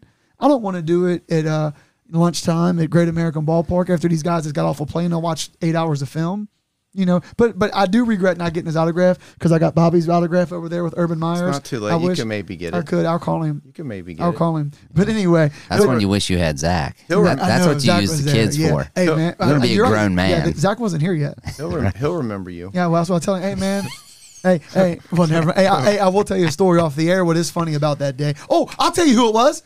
Marshall Falk. Come on. Jacked. Okay, yeah, Marshall Falk was Jacked, the fourth bro. one. He's jacked. And again. Jacked. And again. Did I? No, I did. I did. No, thank you. Thank you. I don't have any idea, So, man. yeah. So, no, listen. So, Marshall Falk was the fourth one. Pretty good running back. And then I'll tell you the story off the air. The reason why the squirrel just ran through and said, hey, Pomp, it was Marshall Falk, and he left. I'll tell you that story. But anyway, so the other thing with Dion was just so funny. Like, he comes in, right, and JoJo's like, hey, take these guys upstairs, whatever. As they're walking down the hallway, all the sisters are like, oh, Dion, you fine, motherfucker, Dion. Like, and, he's smiling. He's got his gold cufflinks and shit. Like, it was so funny, though. All right, hey, squirrel on that. What Dion, just happened? Well, because we got on Bobby Bowden and Deion Right. Sanders. Like, that's a story I don't think. Coach jacked up over I am here. jacked. But Dion wasn't much of a fast pitch player, from what I understand. he wasn't. So. But hey, I would like to see him in the Hell of box, a pinch though. runner. Yeah, I was going to say, I like to see some of these catchers throw him out. They couldn't. They couldn't. Nope. So, you know what? Side question here. I know in baseball, and we're just going to jump back into fast pitch. So I know in baseball, when I went down Moorhead to try out, I didn't make it. Obviously, I wasn't good enough. At that time, Moorhead was Division I in baseball. That was it. So I think, what was it? From the mid to second was like, if you got it in like 1.5 or 1.8, you were really good. Yes. So what is it in fast pitch? It's 1.8. Okay, so it's about the same. About the But same. obviously the bases About the same. are a lot closer. 90 versus 60, yes. Right? You're 30 feet. So But a yeah. smaller ball. Right, smaller ball and a male, female, Yep. blah, blah, blah. Mhm. Okay, no, that's good. Like I said, that just popped in my head because I'll never forget that. 1.8's really good. Oh, that's yeah, really you're good. getting looked at, right? At 1.8. Well, yeah. I mean, yeah. you should be. Yeah, or you could be, could and should be. No, Yeah. no, absolutely. Yes, that's correct. So now, just for our listeners, is that from the mitt or from the release of the pitcher? No, from the time it hits the mitt Mitt to second base. to second base So it's till the click, time click. it hit the glove. Pop Yeah. time, So it's right? pop to pop. You Pop got time. it. Yeah, Pop to time. pop. Pop Yeah, time. yeah, yeah. Correct. All right, sorry. No. We had a big squirrel come That's through important. here. So where were you at on your stuff? Sorry. here? Just So, more- hold Chip, on. how you like having Pomp on the show? It's Going great. well? It's going great. Yeah. Man, it's good to see you. All right, so real quick, you have your Getting notes. Google sponsoring us, so I think Yeah, it's working Google. out really We're well. good. Hey, we're going to go out to Silicon Valley, man. We're going to be in like the it. sun. It snows about 8 days a year. We'll be all right. Or it rains about 8 days I'm a all year. out of notes. This is just stuff that I've taken over the years. No, so that's fine. So, do we have anything else about coaching, Matt? Before we move on to next. I don't think so. Not for Chip? me. Hell, No. I've never coached. Well, it's okay. Well, that's why I I'm- figured you might have some questions for I'm two of the best. I just sit back and hit I'm joking. fist bumps. Wonderful. I'm joking. I got so we Yeah, go ahead. See, here you go. well, Brody got in this flag football league, and nobody wanted to coach. So of course I coach. I know nothing about football, and unfortunately the league, they were based out of Columbus. They gave us 5 kids from the same school, and I called and I said, hey, you can't do that because when Billy doesn't want a quarterback, he's gonna take all his boys and they're gonna roll out. Right. So of course, Billy kept throwing it to the wrong team. So eventually he didn't get the quarterback. So everybody got mad and quit. So we had to pick up a few players. Well, anyway, the season's over, or the regular season's over, so they're going to have the playoffs. And I called Columbus. I'm like, we don't have enough players. Can we pick up a couple players? And it was 4th through 8th grade. I have all fourth graders, of course. So I picked up a couple eighth graders, and it was a friend of mine. It was his stepson and his stepson's best friend, and he throws like Montana, and the other kid runs like Jerry Rice. So it worked out really well. Anyway, we went over to Walnut Hills for the Super Bowl, and we're getting ready to play his team in the first round. They have an agility ladder, and they're doing these agility drills, and the coach is blowing whistles. I mean, they're just really into it, and this team looks really good. Yeah. But we beat them because we got a kid that throws like Montana and a boy that catches like Rice. And you're Bill Walsh. You already know that. Right. Throw it deep. So we beat them. So we won 2 games. So we get to the finals, of course, with just a 2-player team, and so everybody's over there watching. But these teams are warming up, man. They're blowing the whistle. They're doing agilities and all that. And we're just sitting around there eating McDonald's and all that. Right. But it was just one kid throwing the ball all the way down the field to another kid who nobody could possibly catch. And I almost felt bad for those guys who put in all that time and all that training. I didn't, but I almost felt bad. and we ended up winning that. But that's not just. I mean, it's not right. Just what I did was, I out-recruited them. Right. So that's my football story. Yeah. No, but hey, always share the coaching story. Always share the picture of Bobby Bowden. He has all of his rings on. He says he who gets the best talent usually wins. That's true. Well, I would say that except for when it comes to baseball and softball, because it's picture, and that's what makes me enjoy baseball and softball so much is because the best team don't always win. Because if they did, the Yankees would have a series every year. Now they got a bunch. But so, what are you saying in college football? You're tired of seeing Clemson, Ohio State, and Alabama play each other? A little bit. Is that what you're saying? A little bit. Boy. But, I mean, just in baseball, and it's a hard game. It's a game of failure, as we all talk about. It's a failure. Hitting is a failure-dominated activity. Hey, it is a segue into hitting right now. It is, but it's a failure-dominated activity. I mean, if you shot free throws and made 30% of those, you'd be Shaq. Right. But in baseball, you make out 70% of the time. You're probably in the Hall of Fame. You put a mold out in front for you. You already know, man. So all right. So here we go. We're segueing into hitting, man. So let's hear. Well, I'll start it and you roll with it, man. Okay. Chip Gregg's philosophy of hitting. Well, squish the bug. Yeah, man. That's. I mean, I don't know. That went out with like Space Invaders and members only jackets and all that, and the Pinto and the Vega. You don't even remember those cars, do you? No, I don't remember the Pinto. It had the flat, the hatchback, whatever it was. I don't know. Yeah. Gremlin or something like that? Yeah, something like that.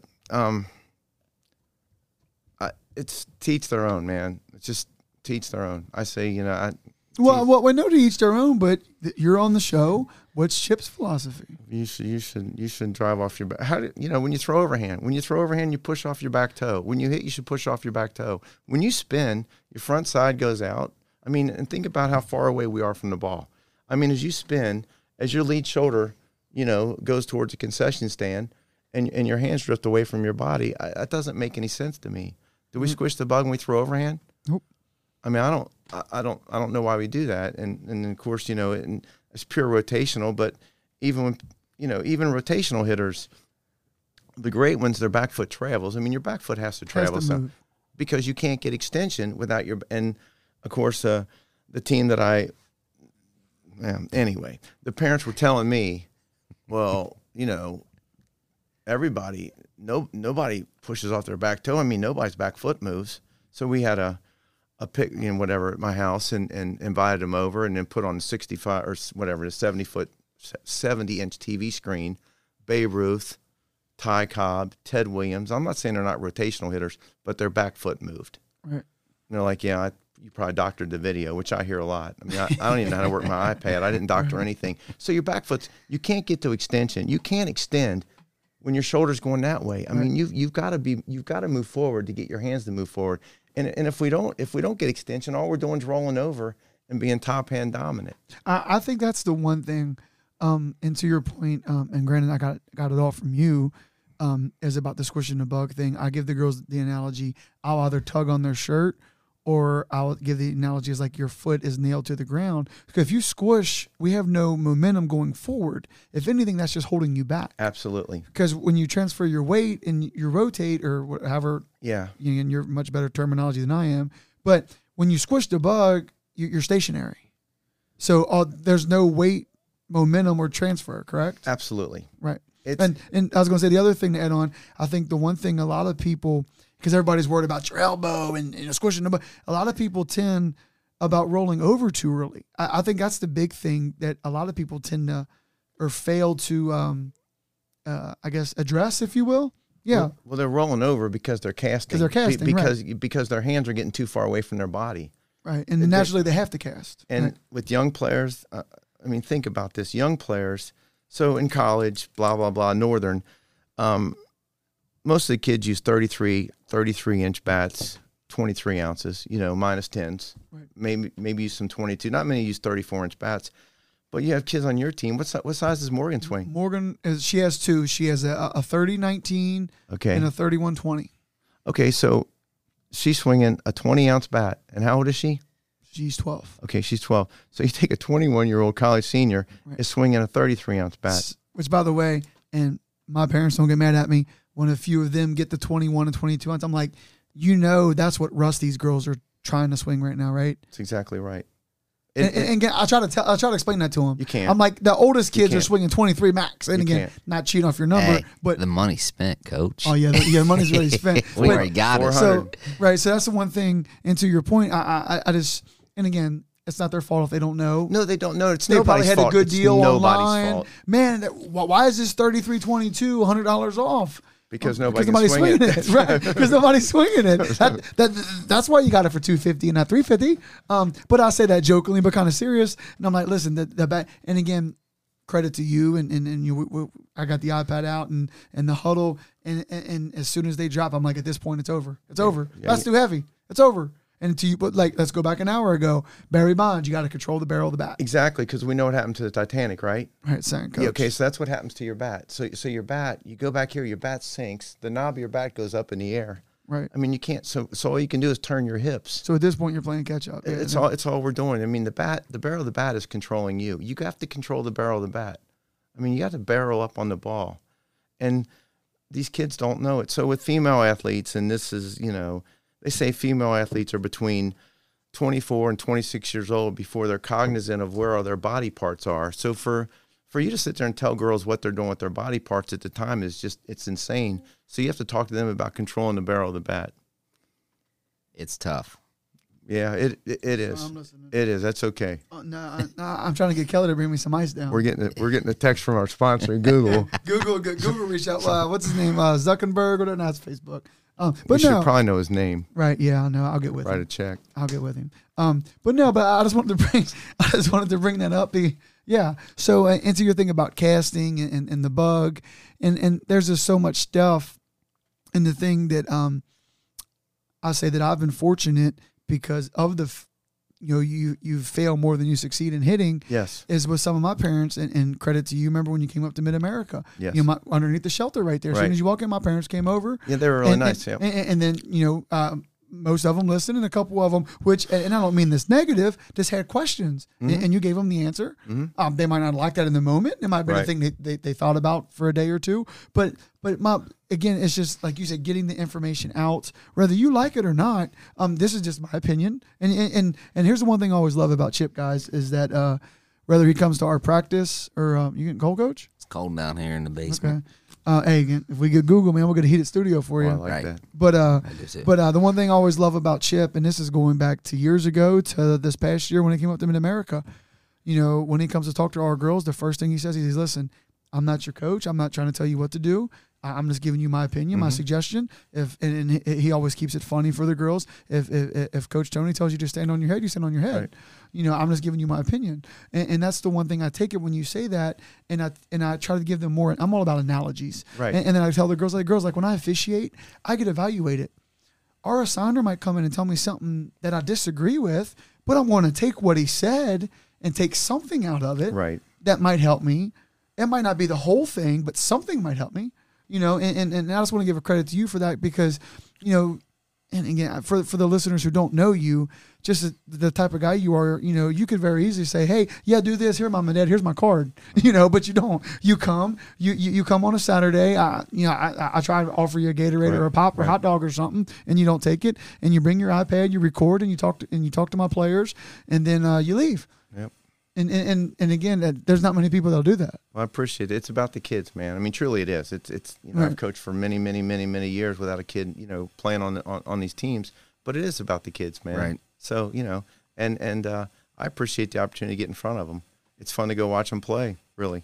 Right. Well, and then I jokingly say this because you haven't coached in a while. I mean, Coach, hey, Keep getting fired. What are you, large? Keep getting fired. Hey, what would you say last episode? What size shirt are you? Listen, if you keep winning, we're going to have to let you go. That's unreal. Yeah. Back to the hitting thing. Coaching like, ain't what- easy, man. Good. I'm gonna get what- some ice. I'm by far no expert, but certainly been to you a few times. The casting thing is tough, I think, for the younger age, or even for myself, is because staying tight feels so unorthodox. Oh, it's It feels bizarre. it is. I'll try to pull something up because we're not used to it. Right. I mean, we're not used to it. We have to, you know, you have to keep. I'll look this video up here after our leader comes back. After the leader comes in. He's here. Enjoy the silence. But it's something. But and again. Think about that. We haven't done it, and everybody says, you know, practice makes perfect. Well, practice makes permanent. So think about that, Matt. You swung like that, you know, your whole life. Then all of a sudden, you're going to lead with your elbow, and you're going to lead with your front elbow and slide your rear elbow. I mean, you're going to do that. Well, it's a little tricky. Right. It's a little harder than that, man. And at some point here, I'll pull up this video and show you. Well, it was like McKinley, you know, she works with Emma a little bit. Yeah. And she's like, you almost want the handle of the bat, drag your stomach almost. That's how Well, tight you want to be. But if it's like, if you can, I mean, if you can, it's exactly what you want to do. So I'll show you this real quick. This is just this. So this is just a few. So for the listeners, Chip's showing us a video here. So if you got to go to the restroom or something. until Google sponsors us, Yeah. we got no cameras. Which, by the way, with that being said, we are welcome to all well. sponsors because I promise you, as soon as we get another sponsor, we will have a video here. It's going to be 4K, HD, YouTube, all that good stuff. So if you'd like to help us out and sponsor, please get with us. All right. See the elbow. See your front shoulder. See your front shoulder. We're getting ready to lose it. See where it's flying. So what Chip is showing here, he's She's showing. going to get real handsy. Watch this. See where she gets real handsy. That's what my wife always says. She's only human. Got to put the E on it now, Pomp. Yeah. Look at that. See where she rolled over right away. Do you She see that? rolled, yeah. But look here. She can't do that. Look. That's that tool. Palm up, palm down. Yeah. So what Chip's showing is, if you guys have never heard of it or have it, it's called huddle technique. So what you do is you record your player hitting one way and hitting another way, and you can put them side by side and you can break it down.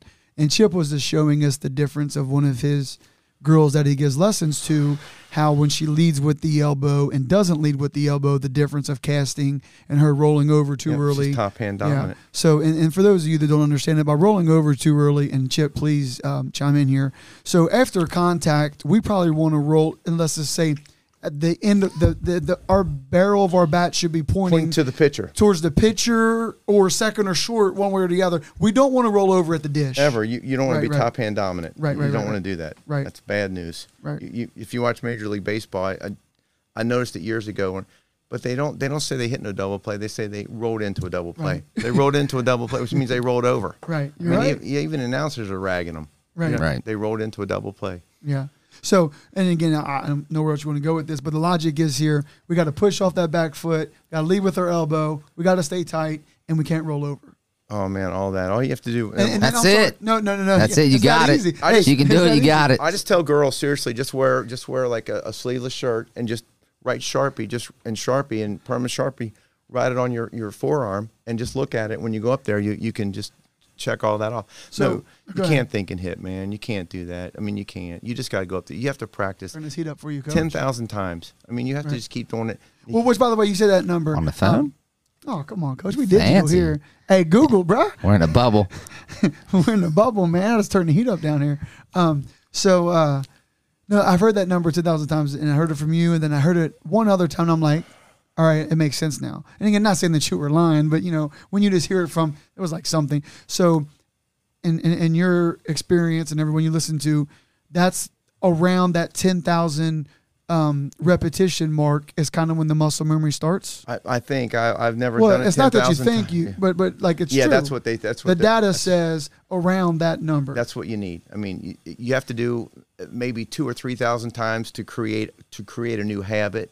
But you're talking about hitting is just you've got to have good mechanics. So yeah, get 10,000. Understand where your elbows need to be. Understand all those movements, and then you can start worrying about hitting off speed and movement pitches too. I mean, hitting. Okay, so in the history of Major League Baseball, and this is per Don Slott, in the history of Major League Baseball, as of 2 years ago, only 2 players have come out of high school and got to the major leagues in the same year. Not pitchers, just hitters.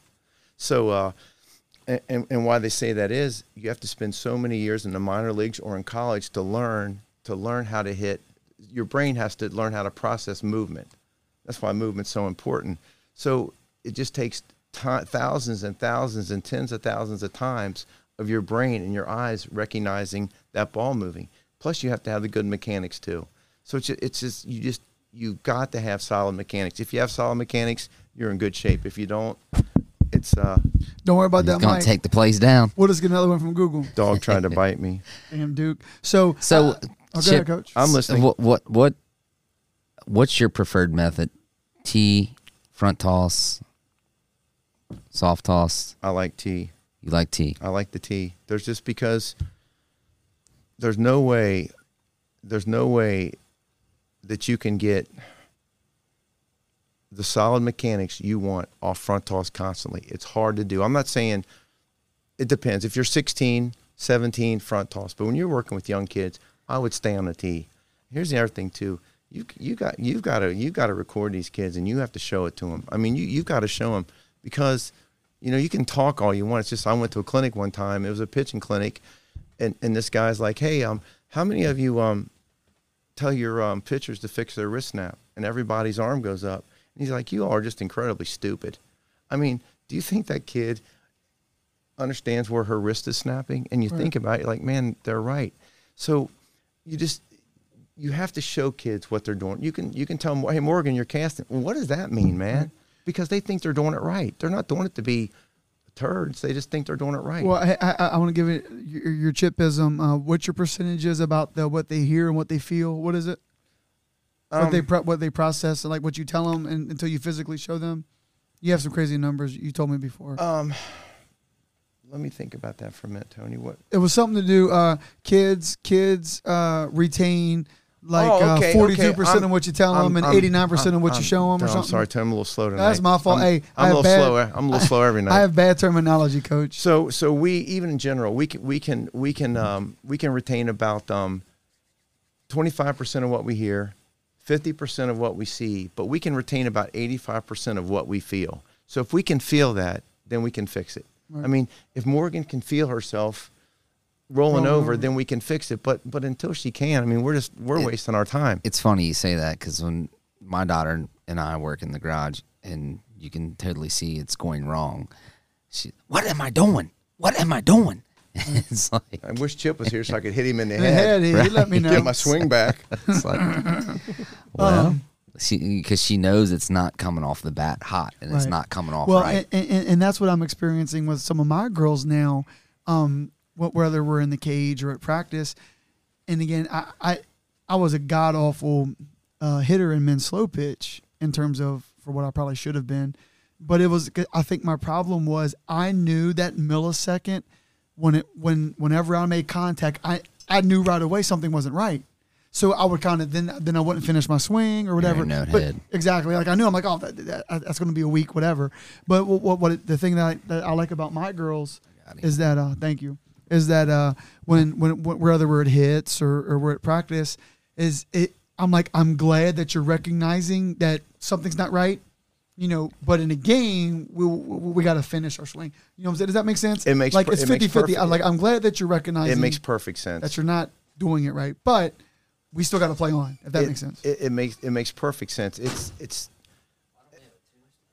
and getting back to his question. That's why I think the tee is just The light.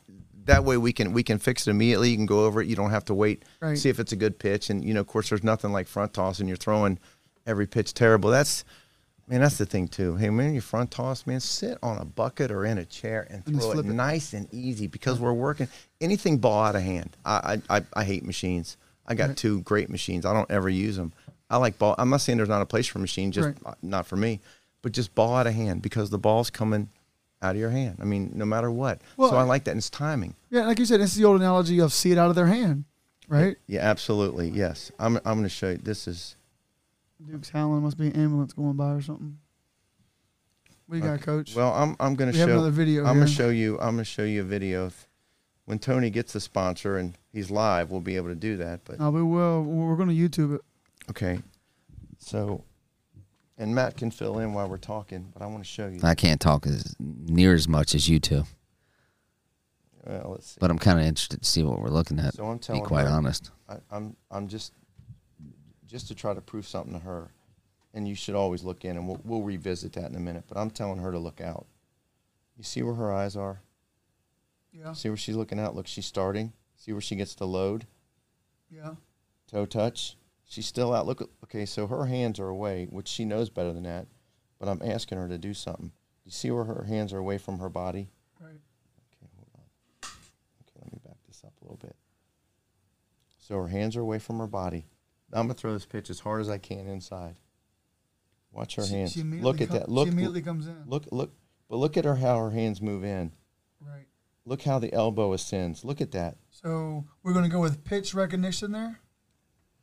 Yeah, absolutely pitch recognition. But the thing of it is, watch how she never loses the barrel of the bat. See, She controls it right. It the doesn't knob, drop right away. Look at the knob. The knob continues to lead. You can see, look, man, wherever the knob of the bat goes, I promise you the barrel of the bat is right behind it. And if not, send it back to Easton and get your money back. You should. Right? You should. That's a Tony Gwynn clinic. For $400, man. And That barrel better follow the knob. I'm gonna give you another Larry Cox thing too. That guy had his PST. I was playing a round robin when it was a $500 bat. This is years ago. Yeah. And Cox, the old country boy, goes, "Son, did that come with any instructions?" And that's when he got the wood bat out. Right, the wooden bat. And gave him a clean. So, but no matter, but if your hand comes out here, Right. that doesn't count. But So and another thing when Morgan and Ainsley comes, and even when a few of my girls came up to your house one night when we got canceled because of the rain, you always and again, it's for our listeners that don't know, maybe who does have a kid in rec, or maybe who has a kid who's just now starting, and that's I hope they listen to this and kind of take all this in and reach out to me or you, and not that you give two shit about your lessons, but if you can help somebody, great. no matter what. Exactly. I'd recommend the lessons. Yeah, for sure. Hey, mention this podcast, get 10% off. Chip's lessons. First time I went, I pulled up. I didn't really know you. Yeah. I just said I knew Tony. And he said, all right, well, let's go in the back. You must be serious. I never gave you a price. I'm here. But to your point, one thing that you told our girls when you're doing the wiffle ball skip drill, always look inside out, not outside in. Well, you should because you're making contact. You're making contact in front of the plate. Right. So if you're looking inside, you have to hit that early. If you look outside, the ball's on top. Have I ever done the thing where I say look in? Look, yeah. And then they look out, and then they fall on their face. And you can make the adjustment. And this girl, I mean, you'll never fool her. I mean, she's on it. So I try to do it opposite. But as long as your bottom hand, you want to try to keep your bottom hand inside your elbow for as long as humanly possible. Right. When you release your back elbow, you're kind of committed to the pitch. You can't adjust from there. I know that's kind of whatever, man. But you're right. It is what it is, but it just sounds so crazy and unorthodox to do. Right. Doesn't it? When you do it. But look. That's why 3 out of 10 is good. But listen. Right. Try getting your top elbow up. As your top elbow goes up, your hand will stay inside. You can't do it from here. But as you ascend, look at that. You can keep it in. Right. Your elbow, you have to leave it the elbow, in my opinion. Right. But to each their own, whatever works for you. And everybody learns different. Some kids just, they don't get there. Right. And it's hard.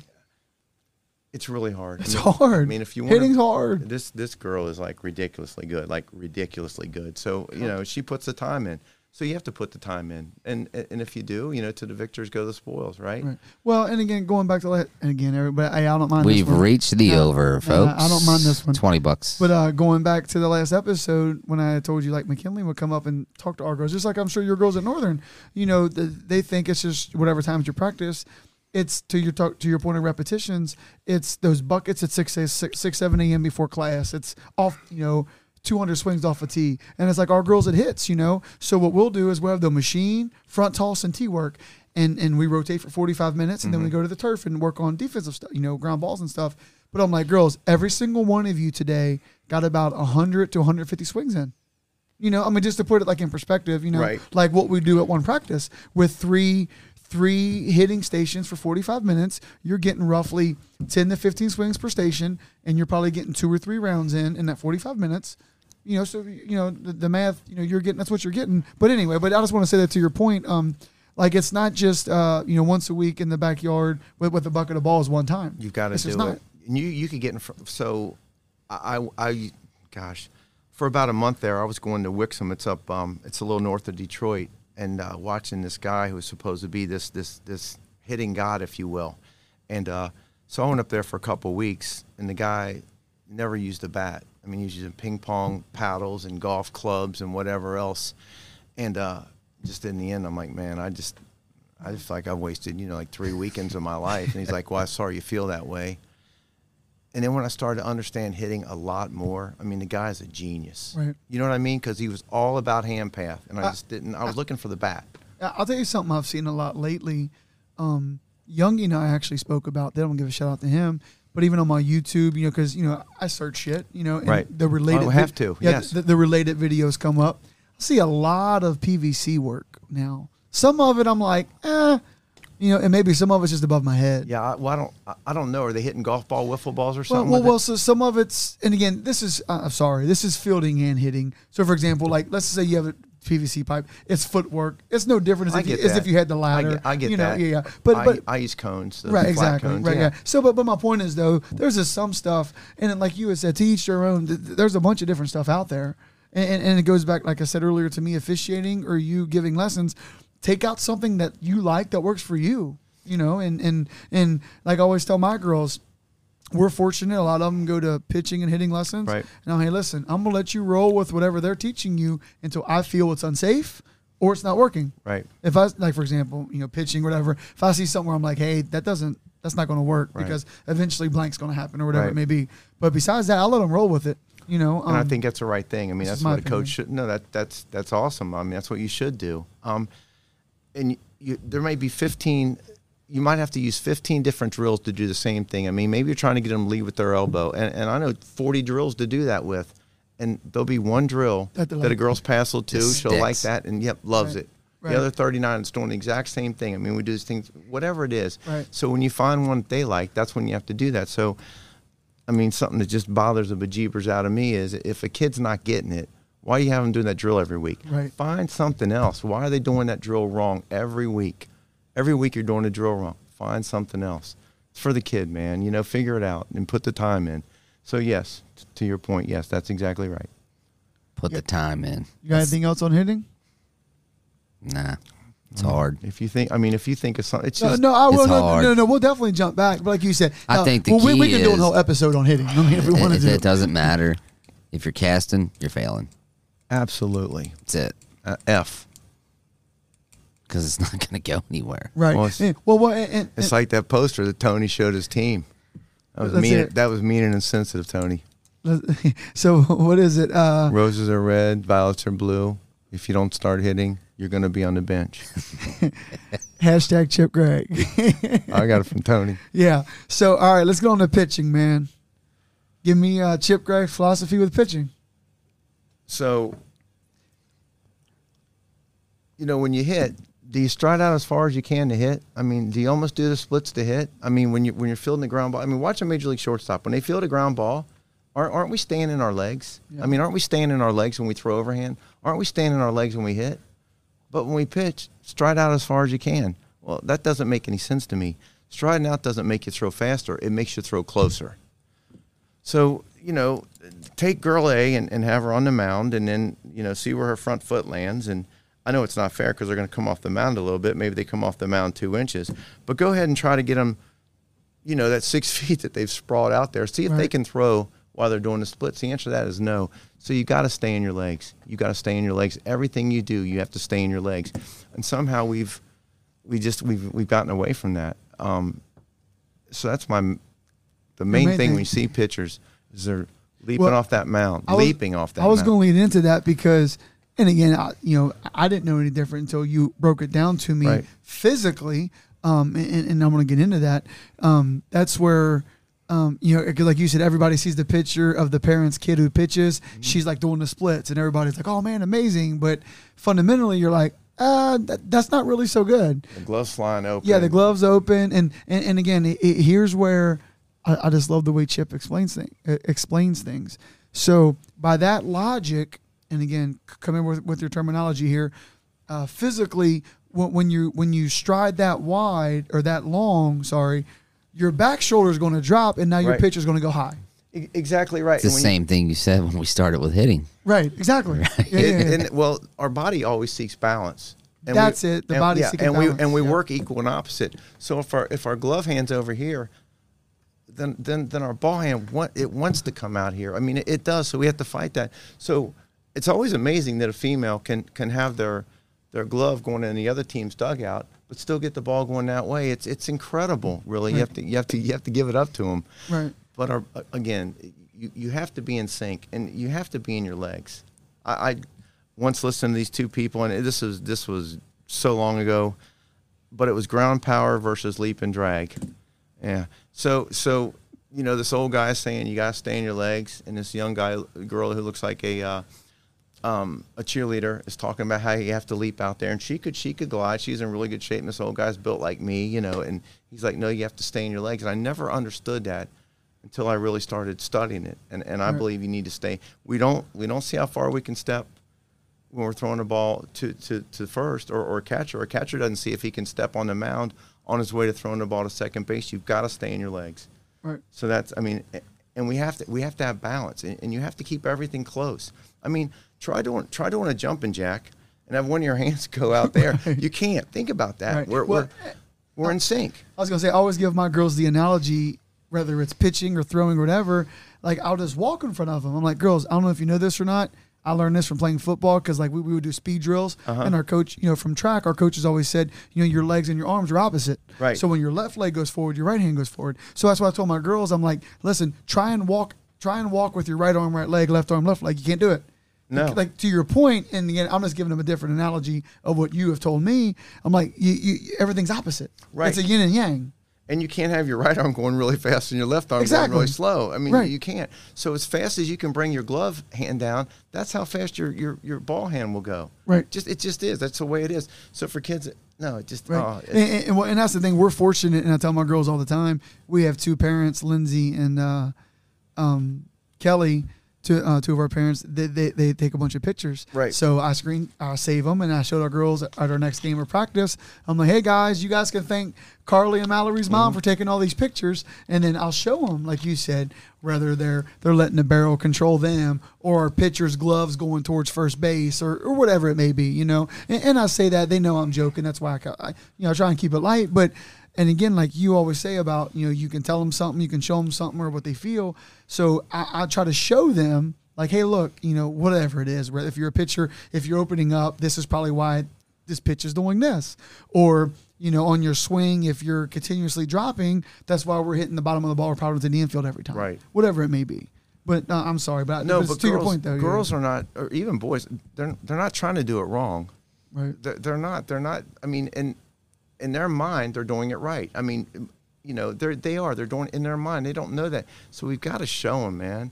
And one thing is, girls aren't really hip on seeing what they're doing wrong. Nobody is really.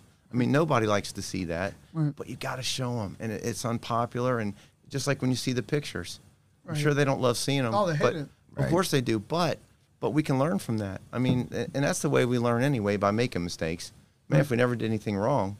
Right. And again, that goes back, and again, not saying we're done here, but just to round this up, that's what I tell my girls, if we go somewhere and we do well, we compete.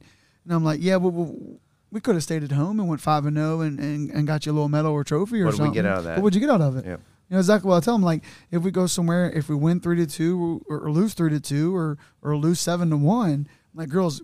And again, I know we're coming back around the circle here, No. but we've gotten more out of this than if we would have, went to blank tournament or whatever it may be. I agree. I agree. You just, well, I don't know. Right. No, but and again, I think that goes. And again, that goes back to hey, hit you with a double tag. Hey, what y'all didn't know? That. It's a tick. Hey, what y'all didn't. At this point, it's a tick. Hey, T, did you hear what I said? No, but hey, what's wrong with you? Hey, but what y'all didn't know, like that boy, that streaker in the Super Bowl, I put $50K on the over, so I'm gonna hit the over on purpose, right? So I can win. Wonder how much his medical bill or his legal bills cost. They said 1,000. Yeah, 1,000 is to get him out. They said get him out. That's what they said. He's gonna have to go Made to court. 374. So, and that's my thing. I wonder if they find out this is and was a scam, if it's even true. Hell, They won't pay. That's what I was going to say. Vegas would be like, They're nah, undefeated. Bro. You ever Right, flown? yeah. You ever flown in there at night? They're still building, coach. You ever flown over Vegas at night? No, we did. The time I've been there, it was daytime. It's unbelievable. Yeah, your jaw would drop right. at how much electricity. It's It's crazy. They say they pay those casinos and hotels off in 3 years. Well, they always. I have a sister that lives out there. They're always blowing them up and rebuilding them. But Right. anyway, yeah, it's crazy. So, damn, where was I going with Well, that? We went way off on a beaten way off. path. Squirrel. we're talking about pitching, and mechanics are hard. I mean, just like hitting it. But here's the problem: a kid, when they're 10, they're throwing the ball by everybody, and that's okay. And they don't have their 19 pitches yet. They're just throwing the ball by everybody, so they haven't developed that, and it's hard. Try doing it, and by the time they're 12 years old, I mean, you've seen it. You can't. It's hard to reel them back. You can, but it's hard to reel them back. So start them early, man. Start them early, and so it's spin, speed, and mechanics, and a distant fourth is control. Spin, speed, and mechanics. We don't care where the ball goes, and Right. I tell the kids at Northern that, and then you go to make a trip to the mound, you're like, hey, you got to get the ball to the plate. Well, you said it didn't matter where the ball goes. I'm like, yeah, I didn't mean that. Right. That's coach speak. That was practice. I mean it now. I mean, we're playing, right? So you can tell them that, and you tell these kids that, and they're like, well, my coach said I need to get the ball to the plate. Well, your coach is right. So there was 2 times that I witnessed, to your point about movement. Okay. And this is no disrespect to Laura's team or whatever, but they played that. Oh crap! Was it Tennessee Mojo?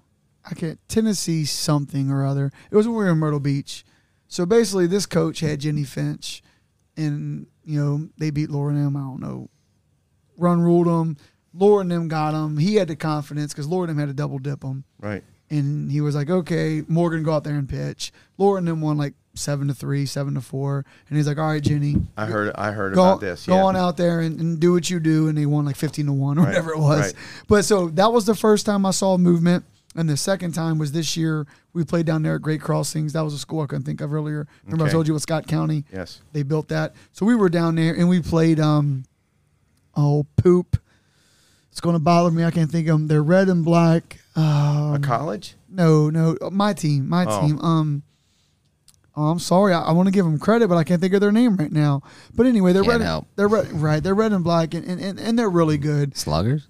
No, it wasn't the Slugger. It wasn't Louisville Slugger. Or Lady Sluggers. It was I'll think of it in a minute. He'll come back. That squirrel will come back. So anyway, we played them, and they beat us 5-3, whatever.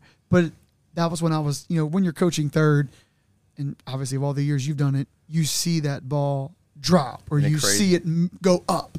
Right, exactly. And that's where I'm like, yeah, we should be pleased we got the 3 we got. Because this girl's moving it. Oh. It's not just, for example, we played certain teams, and let's just say, and again, at 12U from 40 feet, she's throwing 55, let's say. That's coming. That's quick. Right. But this girl's throwing 55 and it's moving. It's gosh darn it, I cannot think of that team's name. But anyway, I'll just say that because I want to give them credit. But anyway, that was the 2 times. Coach, you mind letting them in? But that was the 2 times in my life, though, and I say that respectfully to Laura's team. And Butler will get it. And I wish I'll think of their team. Impact. There you go.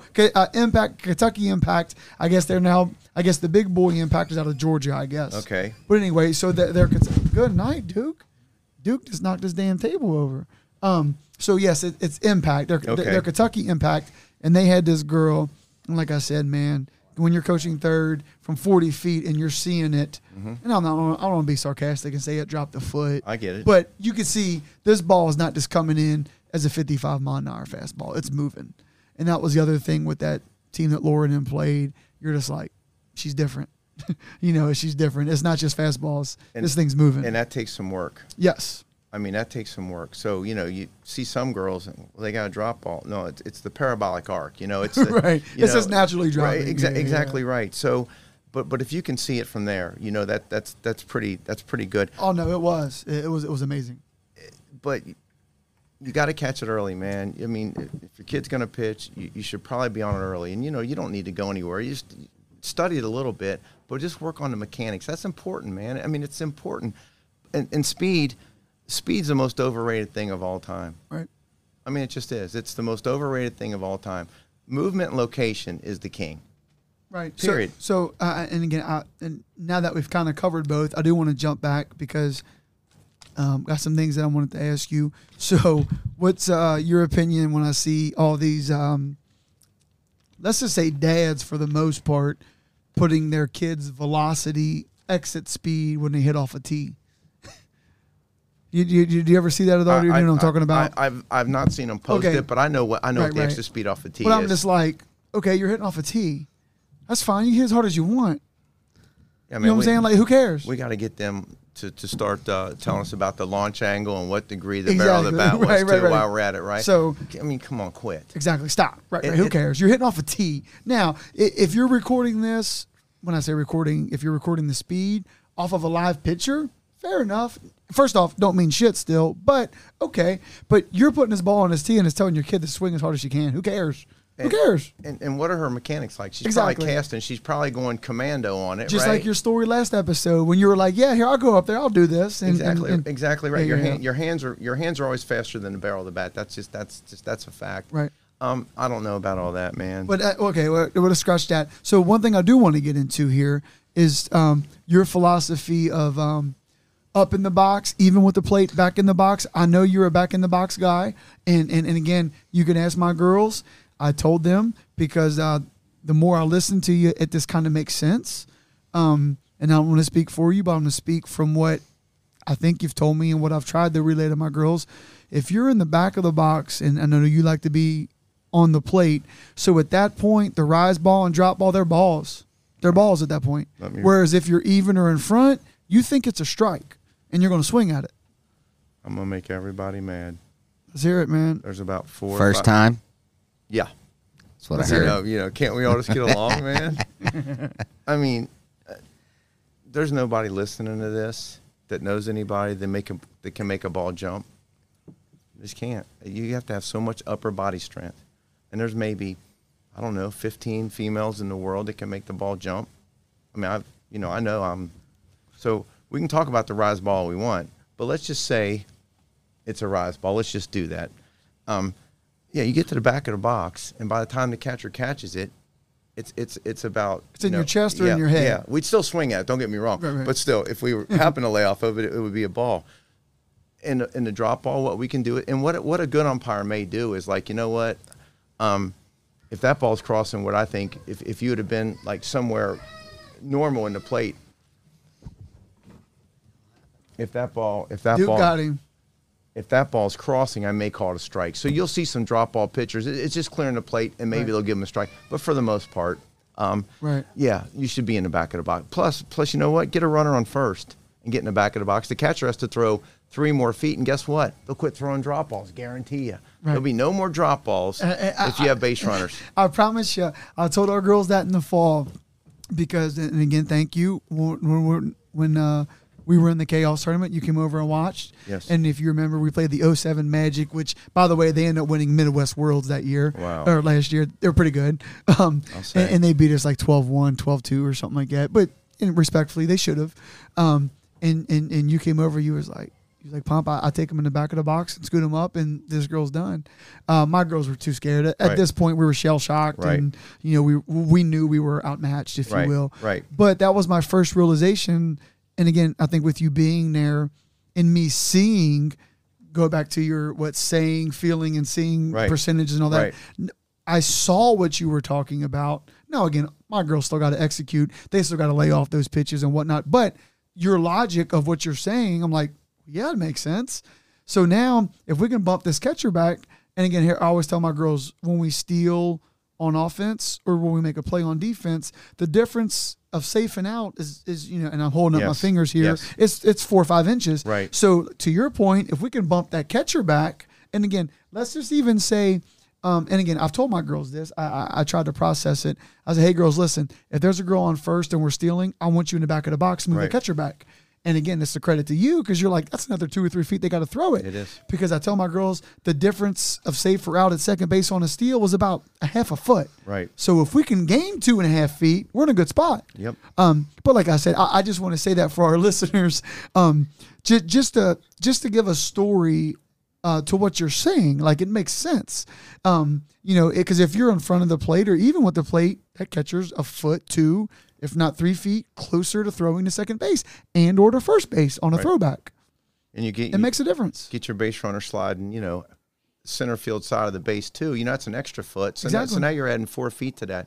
To a steal, yeah. So I seen high school game and a game I was coaching and the pitcher for my team wasn't throwing all that hard, and the team they're playing is up in the box, and the girl's like, well, they're up in the box. I'm like, yeah, but we're throwing 35 miles an hour, and nothing personal, but they certainly don't want to walk, and it doesn't matter where they're at. But if they faced a really good, and I would later see that team in the regional, and they were all the way in the back of the box. So, it doesn't make any sense. And then I've listened to the best and the brightest talk about that. I've never heard anybody say be up in the box. I've never heard that. Right. Well, and again, I had this realization with my parents, not saying now, but just in the years past, when we are facing a slower pitcher, they're like, move up in the box. I'm like, why? So we can swing at balls? Right. I'm like, or just be a more patient hitter. I don't give a shit if you walk. I don't care. Who cares? Then walk. So, I mean, am I wrong? No. Okay. And I'll tell you this. So wherever I was, I'm listening to a neurologist and, whomever talk about this.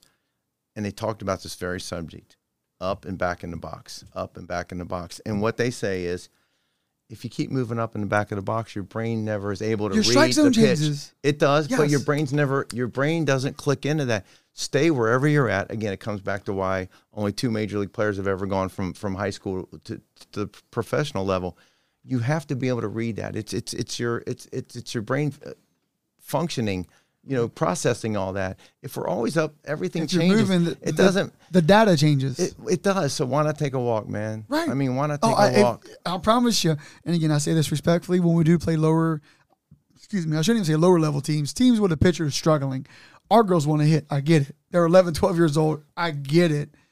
But I'm like, that's okay. Because now we're creating bad habits. It's not that it matters, but the last 2 nationals we went to, one was with the bandit team, and we finished 9th in one and 4th in the other. But both those World Series, we scored more runs than any other team in that World Series. Although we didn't win, we still scored more runs than anybody else. And a lot of that is due to where we stand in the box, crowd the plate, able to steal bases, always making the pitcher very, very uncomfortable, because I don't care who you are, man.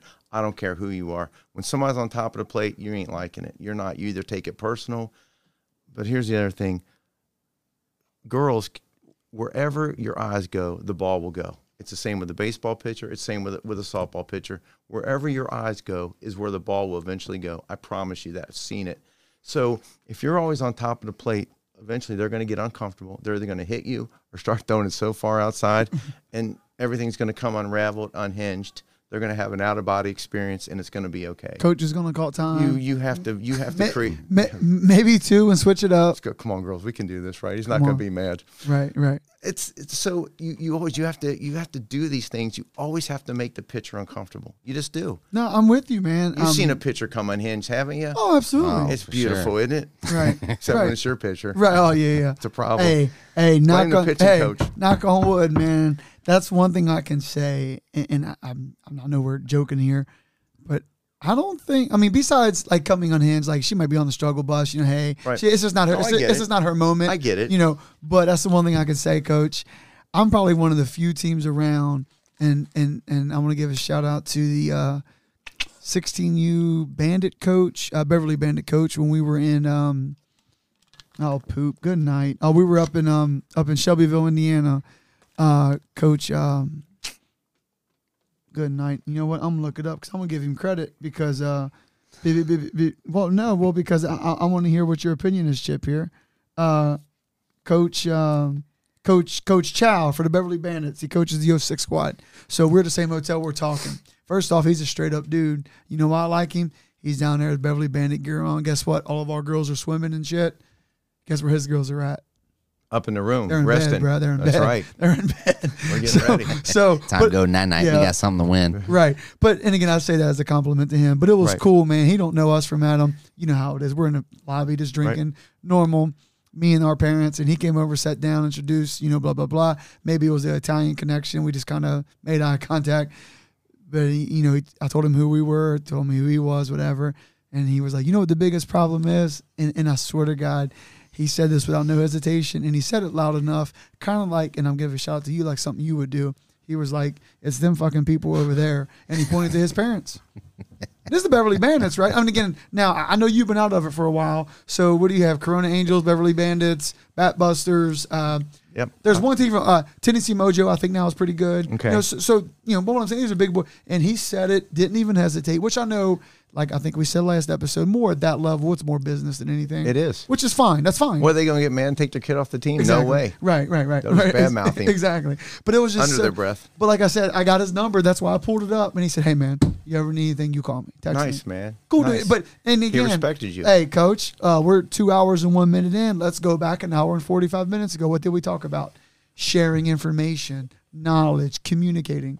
Again, I never met this dude. Why wouldn't we, though? Right. I mean, why wouldn't we? It cost me $50,000-$60,000 to learn what I've learned, and a lot of time I'm happy to do it.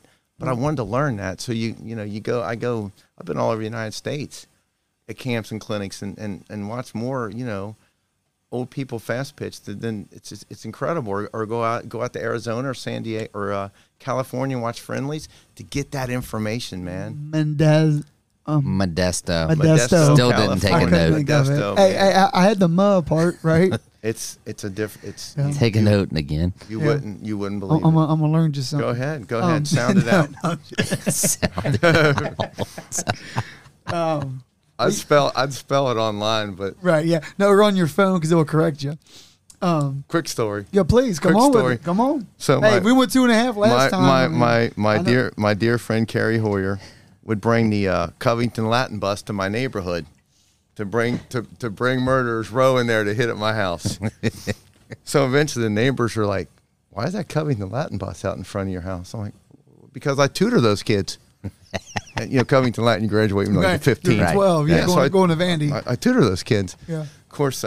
So anyway, I have those posters down there, and these kids who don't hit so good, but they're pointing out all my Oh, misspellings. your errors. They're all over it, man. The girls. Missed Hey, the Chip, comma. you know that's a past tense or a past tense noun, right? That ain't right or whatever. Yeah, Preverb, well, I proverb, didn't, but whatever. let's go ahead and put a piece of white tape over that and fix Right, it. right. And all I said to it, and I meant it with all my heart, if you girls hit the way you catch my spelling errors, you'd be 17-time defending state champions. Right. It's just a shame, isn't it? Which, by the way, Kelly's cousin went over there, and that was my first realization. Again, coming from Newport, I didn't know nobody who went to Cov Latin and graduated at 13 and Vanderbilt at 17. Well, I went- whatever it is. I went to Cov Holmes. There you go. Same city. Bulldogs. Oh, Yeah. But no, it was just funny because, like I said, her cousin, and she did, and don't quote me on the years here, but I think she graduated at 15 or 16 and went to Vanderbilt and graduated at like 20. And you're like, good for her. exactly. Right. No, you're absolutely right. I'm like, that's amazing.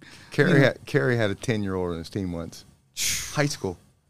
Jeez. 10-year-old. And by the way, that's a whole Probably other a junior. right. And by the way, that's a whole other conversation. And again, this isn't a knock to Gov Latin for you listeners. No, that's it's amazing. you kidding? It's awesome. Hey, listen, I will tell you this: when I officiated, when I would have them, they had a chant. That's all right. That's okay. We're going to be your boss someday. By if I'm not mistaken. I swear to God, That's pretty awesome. They're getting beat 98-12, and that's all right. It's all right.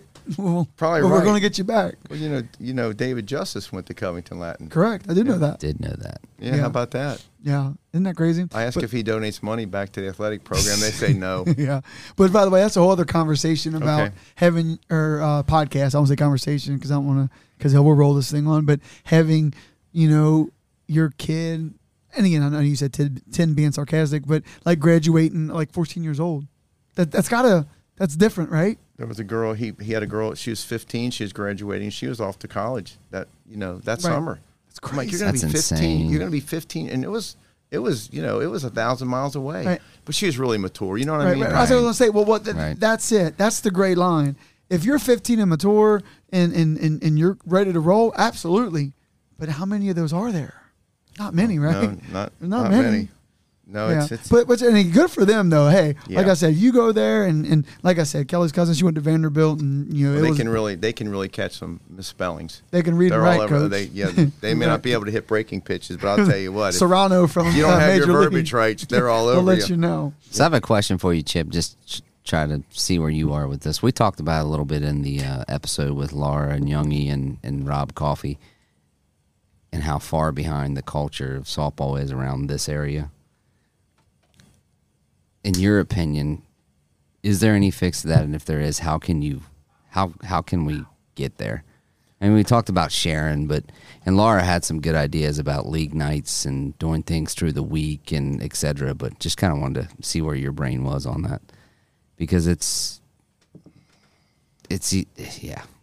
I'll let you go. So in California, if there's a catcher, so the catcher's taking catching lessons and the catcher's taking hitting lessons. And if you're a shortstop, you're taking infield lessons and hitting. So no matter what position you play out there, you're taking lessons for both. Like the cost of living getting high enough, now you're doing that. But they're serious about that. Now, the other thing is, they're not doing cheerleading and soccer and all that out there. They're playing softball. And they're playing softball 12 months a year from, unless it's changed in the last 2 years. So that's what they do out there. Will we ever do that here? Well, probably not, because of the weather and things like that. And it's been like this for the way we raise our children or whatever. It's been like that for, I don't know, hundreds of years. Right. So they look at things differently. So just being out there and seeing that and seeing it here, no, I don't think it's going to change. No, I don't, because I think there's always going to be, soccer and things like that. Volleyball. Which is great. Well, I mean, I think that's I wonderful. was going to say my Indiana girls, and I give a credit to them because I want my kids to do multiple sports. They should. Archery's a big one. Right. Like, again, 2 years ago we started, we always have our schedule, and they're like, hey, we got archery. Right. And now we got volleyball. Right. Which, again, my parents, I want them to do everything. But anyway. I think not. It is what it is. I think it is what it is. I just It's a good old saying. I don't see it. I don't see it. It's just it's a different world out there. But they're dead serious about it. I mean, they're dead serious about it. It's Emma's coach told me a story when he's got 3 daughters, and the one that Emma plays with is the youngest, and his oldest, she's pretty decent, and they were out that way, and I guess they'll go catch a 4 or 5 hour flight from California over to Hawaii just for workouts. wow. Is what he was telling me. He's like, how do you get over there to work out with so and so? And he's like, well, we just take a flight over. And it's like, I guess people drive to Chicago from here. I guess. Right. How do they afford that? Oh, it's crazy. Isn't that crazy? It's unbelievable. Yeah, I don't. I don't see. So I guess that pretty much explains a different world, doesn't it? It is. And again, it's like I say, and I don't want to mention the schools, but, I got a couple sayings. It's about teams that it's just culture, man. And what I mean by culture, not the generic definition, is they just care a little more. And like you said, Chip, you're in there for an interview. You're talking to the AD, where your baseball field has turf and it's money. 2 inches. You have nice backstops and dugouts, and your softball field has rocks and broken glass on it. It does. It's culture. Because I promise you, if they put that into it, it'd be different. Well, But anyway, and going on with that, I had mentioned. Rain Man. Well, we're just yeah. Well, I'm working on my stick people. But and they said, we have an assistant coach we'd like to keep on here. And I'm like, well, you've lost for, 27 consecutive years. I don't think that anybody that's involved in that program would bring any value to that. And they look at me and I'm like, one thing that irritates me is somebody who even gets a stipend, who gets $1 to do this, to work with our kids and to teach them a sport, who doesn't go outside of whatever their minimum duties are here to learn how to, their sport better, to try to help these kids improve. And I knew they all three coached varsity sports. I'm like, I know you guys go to camps and clinics, right? They're like, nah. I said, well, there you go. So, right then. Right, but why wouldn't we? I mean, I think most schools would say, you know what, if you want to go to a camp or a clinic, you want to do something to improve yourself, we'll help you pay for that. Well, I'll tell you this, Newport, right? Right. I coached down there 07, 09, and then Morgan was born, and I gave it up. But, we're Newport, right? Right? I mean, at this point, we're probably 3 to 5 wins a year in football. We are what we are, which is fine. I had a blast and an awesome experience. But they paid for us to go down to the Galt House, which, like I said earlier, my Bobby Bowden picture over here that has the Urban Meyer autograph in it, they sent us to the Nike Coach of the Year clinic. Like you said, it's culture. They paid for us to go down there to the Gold House, and we stayed and we listened to Urban Meyer. Urban showed up. He had his khaki shorts on and his white Florida quarter zip pullover, and he just flew in hot. And he was like, yeah, me and Billy Donovan at the time was there. We just got done shooting 18 holes of golf, got on the jet, flew up here, and blah, blah, blah. And he went on with it. And again, I'm going to ramble here. This is another kind of Deion Sanders story. But he's up there talking, and obviously it's Urban Meyer. And I'll promise you, another shout out to Google. Started all of them. Me started coaching a year too late. Guess who was there last year prior to that? Bobby Bowden. I was a year late, coach. But anyway, so my point is Urban comes up there, and, everybody's early. So he pulls some Yahoo up out of the front row, right? He was like, he pats him on the back. He's like, get in a football stance. Typically, legs bent, shoulders back, head up. And this dude kind of had I'm in that stance right now, by the way. Right now, absolutely. He's ready to roll. So in Urban, here, and maybe here's where I like him. He cussed a lot, which I like. It attracts me. This is my personality. And he looks at him. He says, where do you coach? Because I'm not sending my kid there, And he embarrassed this guy. He said, where do you coach? I'm not sending my kid there. And again, if I'm not mistaken, I think the Trinity coach just retired. I can't think of his name. Gosh darn it! This is the bad job when you do this Beatty. live. Beatty? Beatty. Okay, we'll go with Beatty. We're going with Coach here. So, and Urban Meyer says, and you got to think. Remember his first name, but it's Beatty. Yeah, Beatty. We'll go with that because I think he just retired. But you got to think. So this is when, like I said, 07, 09. This is when the whole public-private thing's blowing up, right? Public schools are like, piss on them private schools. Let's give them their own championship. Because they're winning everything. Right. All the private schools are winning everything. Right. But anyway, so Urban embarrassed this guy, and he was like, what is this? And then, what would you say, Beatty? So, Beatty. And then he's like, and you guys wonder why Coach Beatty at Trinity thinks that he recruits. No, it's because he wins. If me and my family move to Kentucky, guess where we're going? We're going to Trinity. We're going to play for Coach Beatty. And I swear on my dad, Urban Meyer said that. And then he went into his 3 things. He was like, unless you're my quarterback at Ohio State, offense, defense, special teams. I care about special teams. That's the thing that nobody cares about. I care about it. That's why we win. And unless you're my quarterback, you're going to play special teams before you play on offense or defense. As a freshman, obviously, right. You're going to earn your spot, whatever. But he was money, man. I liked him. He had his hands moving. He's cussing. He's calling his. He was like, where do you coach? I said, I might get there. I swear to God, look, hey, Coach, what's it say up there on that Bobby Bowden one? It says Urban Meyer. Because I told him, I said, Coach, I'm a big Florida State fan, but do you mind signing this? And he signed it, didn't even hesitate. He laughed a little bit. But it was just so funny. But anyway. He called me Rain Man. Rain Man, yeah. So for those who don't know, that's beautiful art, actually. Chip Doodles, he got some squares and circles and stars. A couple X's. Yeah, he's We're talking about how pitchers hit their spots. Right. I'm actually doing this. This is very visually strategic. So hey, listen, hey, we've covered the pitching and hitting, and we reconciled your Bandits comment. It was nothing sideways. It was just in the moment. They won 3 nationals between them. They're doing pretty darn good. And again, all of them, I think they know not to take it sideways. It was just a comment, but anybody else takes it sideways. I've never had anybody upset with me before, so that would Yeah, that would trouble me deeply. It would hurt him. It would hurt him. He might not make it back to Teller Mill tonight. But So you got anything else, Coach? You want to talk about anything? Open forum here. Just, talking about the coaches being a little more educated. I don't know. I think it's important for the kids, for the players. I just think it is. It's just a little bit more time. Just a little bit more time. If not, go watch higher level ball. And anything like that, just to try to make themselves, knowledge is power. It is. Knowledge is power. And just to try to improve that so our game can continue to grow. I think it's important that our game grow. And the more knowledge that these coaches get, the better off our players will be. That's just, I believe that. I think that's very, very important.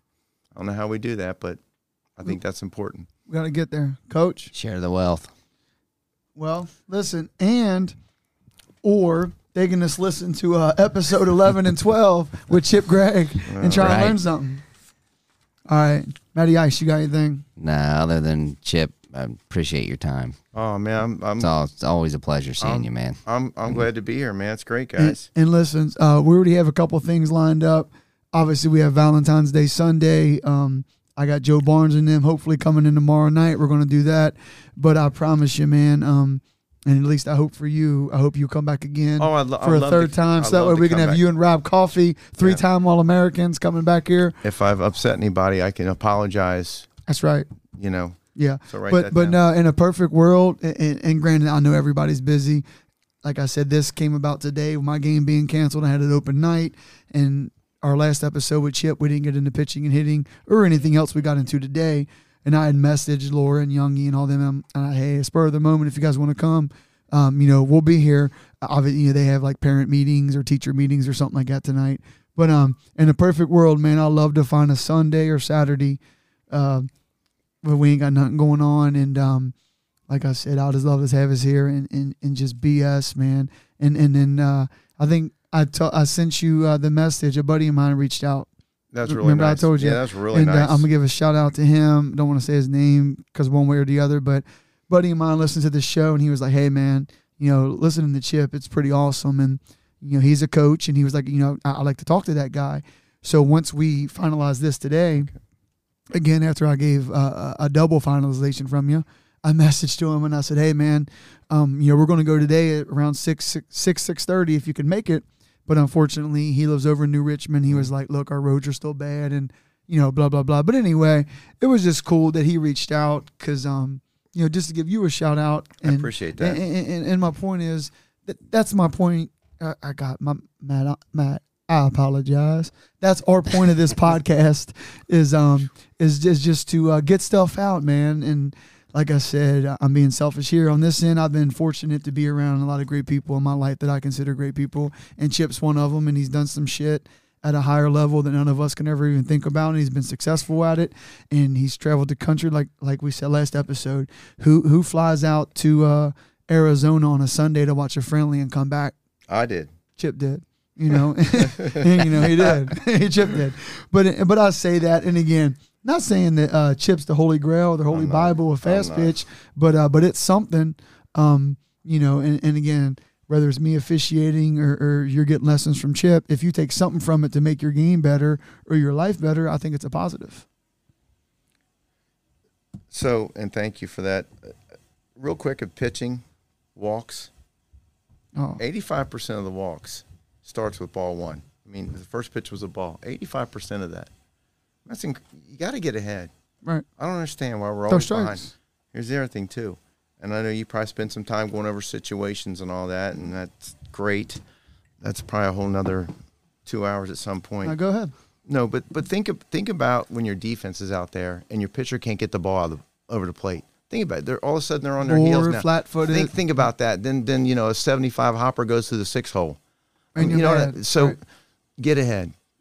Whoever you're doing, pitchers, get ahead. Throw strikes. Even just get ahead. Throw strikes. Keep your defense engaged. Does that make sense? No, and again, credit to you and even me when I played men's slow pitch, I pitched. Oh, yeah. And there's times, obviously, in men's slow pitch, you should never walk 2 in a row, to be honest. Never. But with that being said, though, I kind of experienced that, and I've learned that.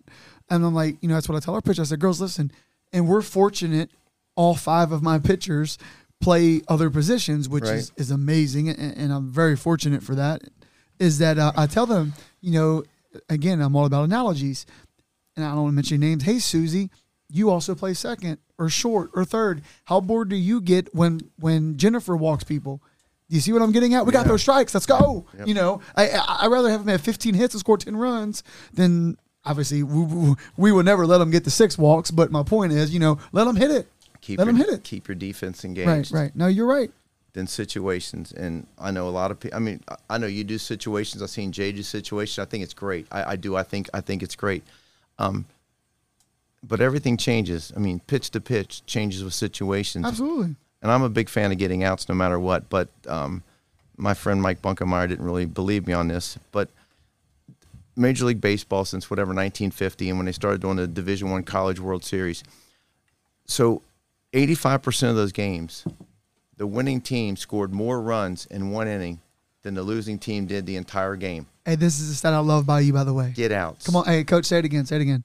So 85% of those games, the winning team scored more runs in one inning than the losing team scored the whole game. Just like in men's softball and girls fast pitch, take away the big inning. Seriously. And it's like I tell my girls, I merged my officiating with what you told me. Mm-hmm. So in officiating, we have the absolute foul, right? Right. That's the one that the 84-year-old grandma or grandpa knows it's a foul. We got to have a whistle on it. Yep. So I took my officiating knowledge with my chip knowledge and what I've learned from everybody else in my fast pitch knowledge. Girls, we got to get absolute outs. You have to. I don't care if we're giving up a run. We got to get, depending on the situation, you know, 5th inning, 1-run game, that's different. But at this point, we got to get, and what I mean by absolute outs, it's not only getting the out, it's we got to make routine plays. It's everything. You got to make routine plays and catch routine fly balls. 1 run won't kill you. Big innings do. Yep. I mean, you have to make the routine plays. I couldn't agree with you more. And again, I know you wouldn't care, and I'll come out to your house one day. I'll let you buy me lunch. I'd be honored. So I like to come out there with my phone and just walk through your basement where you do your lessons with all those signs, because everything you mentioned tonight, you have posted in your basement somewhere. It's important. And I wouldn't mind posting that, obviously, on the podcast show, but even just sure. in every fast pitch organization, you know, Facebook page, whatever in the world, because it's all true. It's important stuff, man. And again, like when I was at your house, and again, there it is, over is a lock. Is that buying us lunch? And I'll buy lunch next time. So when I was at your house and I took your picture, how you have 0-0 count, 1-0 count, 0-1 count, I sent that and I put it on our board. I said, hey, are my pitching parents, take a look at this. You know, obviously it's what these stats are. I don't know where the data's from, but at the end of the day, throw strikes. Major League Baseball. Point. I know, but that's the point. Throw strikes. Right. Well, you think a 3-2. You think a batting average would be decent at 3-2, but even at 3-2, it's about 220. Right. It's crazy. I mean, it is. Get ahead, man. And when you hit ahead in the count. Don't hit behind in the count. Why would you hit behind in the count? Why do you take strikes? Right. What's the pitcher trying to do? Get the ball to the plate. Right. Right. So we're taking pitches. And like you said, that's the analogy I give to our girls. And again, I'm a big 3-0 taker. That's just me at 12U. That's just me. I get it. Because, again, very few people at 12U have the luxury or the talent to go up there and just wail off on that fastball down the gut 3-0. Right. That's just my opinion. I get it. But with that being said, that's what I tell my girls. Hey, girls, at 3-0, who's the pressure on here? You or the pitcher? No, it's on the pitcher. She's sweating bullets at those strikes. Yep. You know, and that's all. That's my only logic. And getting screamed at by the right. coaches, Coaches the parents, are the yelling. Hey, mom and dad's pacing, smoking cigarettes, all and over, kicking all chairs over. and shit. I gotta tell this. This is pretty. Let's hear it. Come on, we're gonna wrap it up. Funny. Come on. Well, Bree Smith, who threw for me forever, is just like the greatest, and she didn't walk one person a weekend. Yeah. And we're playing this tournament, and she fell behind 2-0. And her mom screamed, "Come on, Bree, get ahead." Right. I'm like, "Are you kidding me, lady?" Right. I mean, she walked a person like 2 months ago, but right. 2-0, and she's screaming at her to get ahead. Well, which, by the way, I'm going to give you another shout out. You told me this, Coach, talking to Matt Buford here, when we were down in Fort Walton, that Chip told me that during that time frame. He was like, hey, Chip told me, when you have an off game, just walk around, look at these parents. You can... What were you laughing for? I'm just laughing, looking at parents. It's just funny. Go ahead. So Chip said, and I sort of got goosebumps on Dad. We're down at Fort Walton. That was when that Tennessee team beat us, and we rolled off 7 in a row. Got it. And we finished, right. Whatever the hell we finished, 7th or something out of 35 in Fort Walton against some of the best teams in the country. I'll take that over that 4th place finish Yep. in Berliner any day of the week. But anyway, I swear to God, on Dad, I did. They have the basic setup, concession in the middle, 5 fields around it. I'm walking around, and Chip told me, this is when him and I was at his house. Morgan was getting some work in, and we were getting deep. He was like, it's easy, man, to spot out these parents. Just walk around, look at the left side, look at the right side. You can tell whose you can tell whose kid's pitching, and you can tell whose kid's up the bat. And there was the 2 parents walking around. Pacing, isn't it crazy? They're pacing. It's crazy. You live and die. When your kid pitches, you live and die with every pitch. Every pitch. And when your kid's batting, you live and die with every pitch. You Isn't do. it crazy? I mean, you're so invested, man. I know. You're so invested. Right. You And got again, skin by in the game. way, guys, listen, that is not me being negative, so don't think it is. Oh, no, it's not even close to being It's you negative. showing It is what emotion it and that is. you care, but it's just so funny. And again, now that I've told you guys that, and I've heard it from Chip, so not my credit, And Chip's you're going to credit. see it. Yeah, Now we're all going to see it. Yeah, next time you're at the ball field, just walk around, and you're kind of going to laugh and send me or Chip a text and say, "Hey, man, yeah, what you're talking about, that parent batter pitching thing, it's true." It's because they care, Because they man. care, like you said, they're invested. They care. I'm kind of hard on parents, but how, like you said, I am too. But at the end of the day, like you said, and we talked about last show, it's all about the kids, man. It Take can't my be any- emotion out of it. Take your emotion out of it. Are we doing the right thing for the kids? I mean, you and I were both pretty charismatic and things like that. But really, at the end of the day, nobody comes to watch us coach. I remember Kathy, my boss, one time told the umpire, nobody came to watch you umpire. Right. It was pretty funny. But, well, no, hey, I'm gonna give a shout out to Sandman here, Brian Sandlin. Yes. That's what he says in his pregame. Back in the day when we would get captains and do a jump ball Right. before the coin flip and COVID, he would say, "Hey, boys, listen. We know about respect. We're gonna respect each other. We're gonna respect the officials. Ain't nobody in this gym come to watch us blow our whistle. Put the ball in the hole, and that's it." We're playing in a NCAA tournament, a regional rather, and this is several years ago, but a freshman was up. We'd made this humongous comeback, and we were down a run with 2 outs, and the bases were loaded, and this freshman came up to bat, and I saw her mom get up and walk away. Kid got a hit. We won the game. Right. But the mom's like, I couldn't stand to Couldn't watch watch it. Isn't that? But no, hey, and again, we all feel that way Hey, sometimes. I'll say this, not picking at Kelly. And again, man, it's not me being arrogant. I'm just proud. We've played some big boys, and we were playing the Beverly Bandits the first time because we played them twice. They beat us 5-2 and I think 7-2 if my good memory's games. right. Which, hey, we didn't get run ruled. No. We didn't get run ruled, and I'll never forget it. We were playing them, and it was either 0-0 or 2-2 through like 3 innings. And again, I'm not picking at Kelly here, but again, I've kind of been there, done that a few times, Right. whether it's my officiating world, my men's softball world. Like I've been in moments, Right. or even in high school when I missed that kick. I've been there, done that. But I swear to God, I got goosebumps. Kelly's in the dugout. She's like, "Dude, my heart is just racing right now," and I'm like, "What?" And it's two-sided. I'm like, yeah. I'm just waiting for the floodgates to open, right? Right.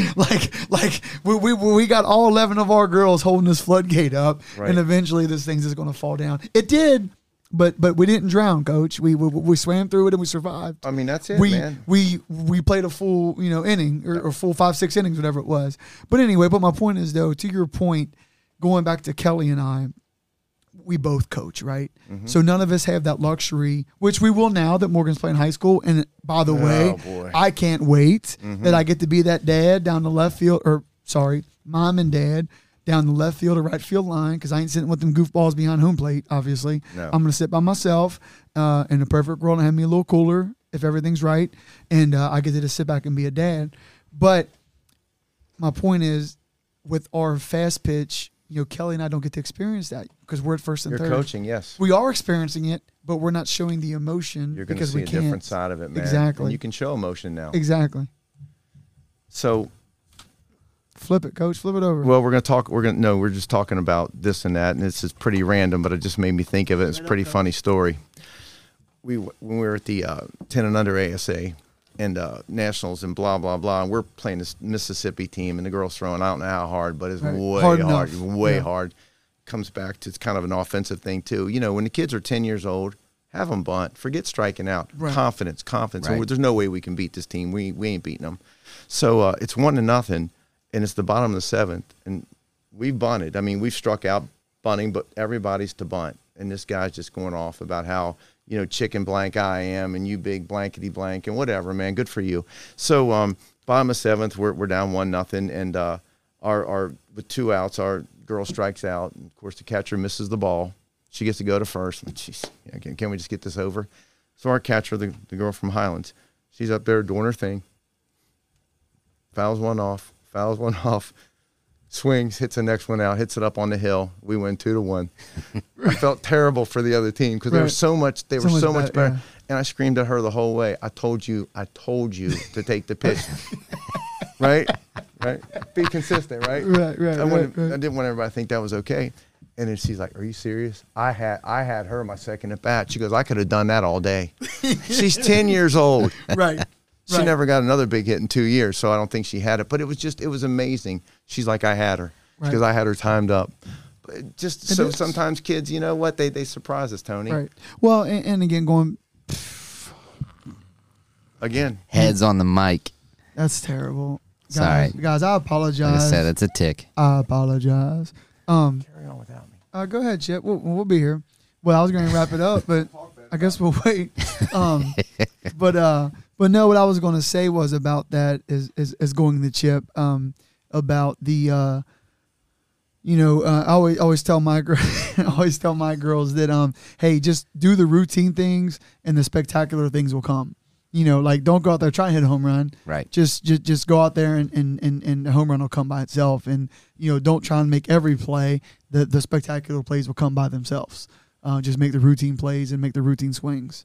But I'm gonna wait for Chip here. But Coach, what you got, man? That's a pretty good one. Hey, we're 2.5 in, about the same as the other day. Perfect, I think.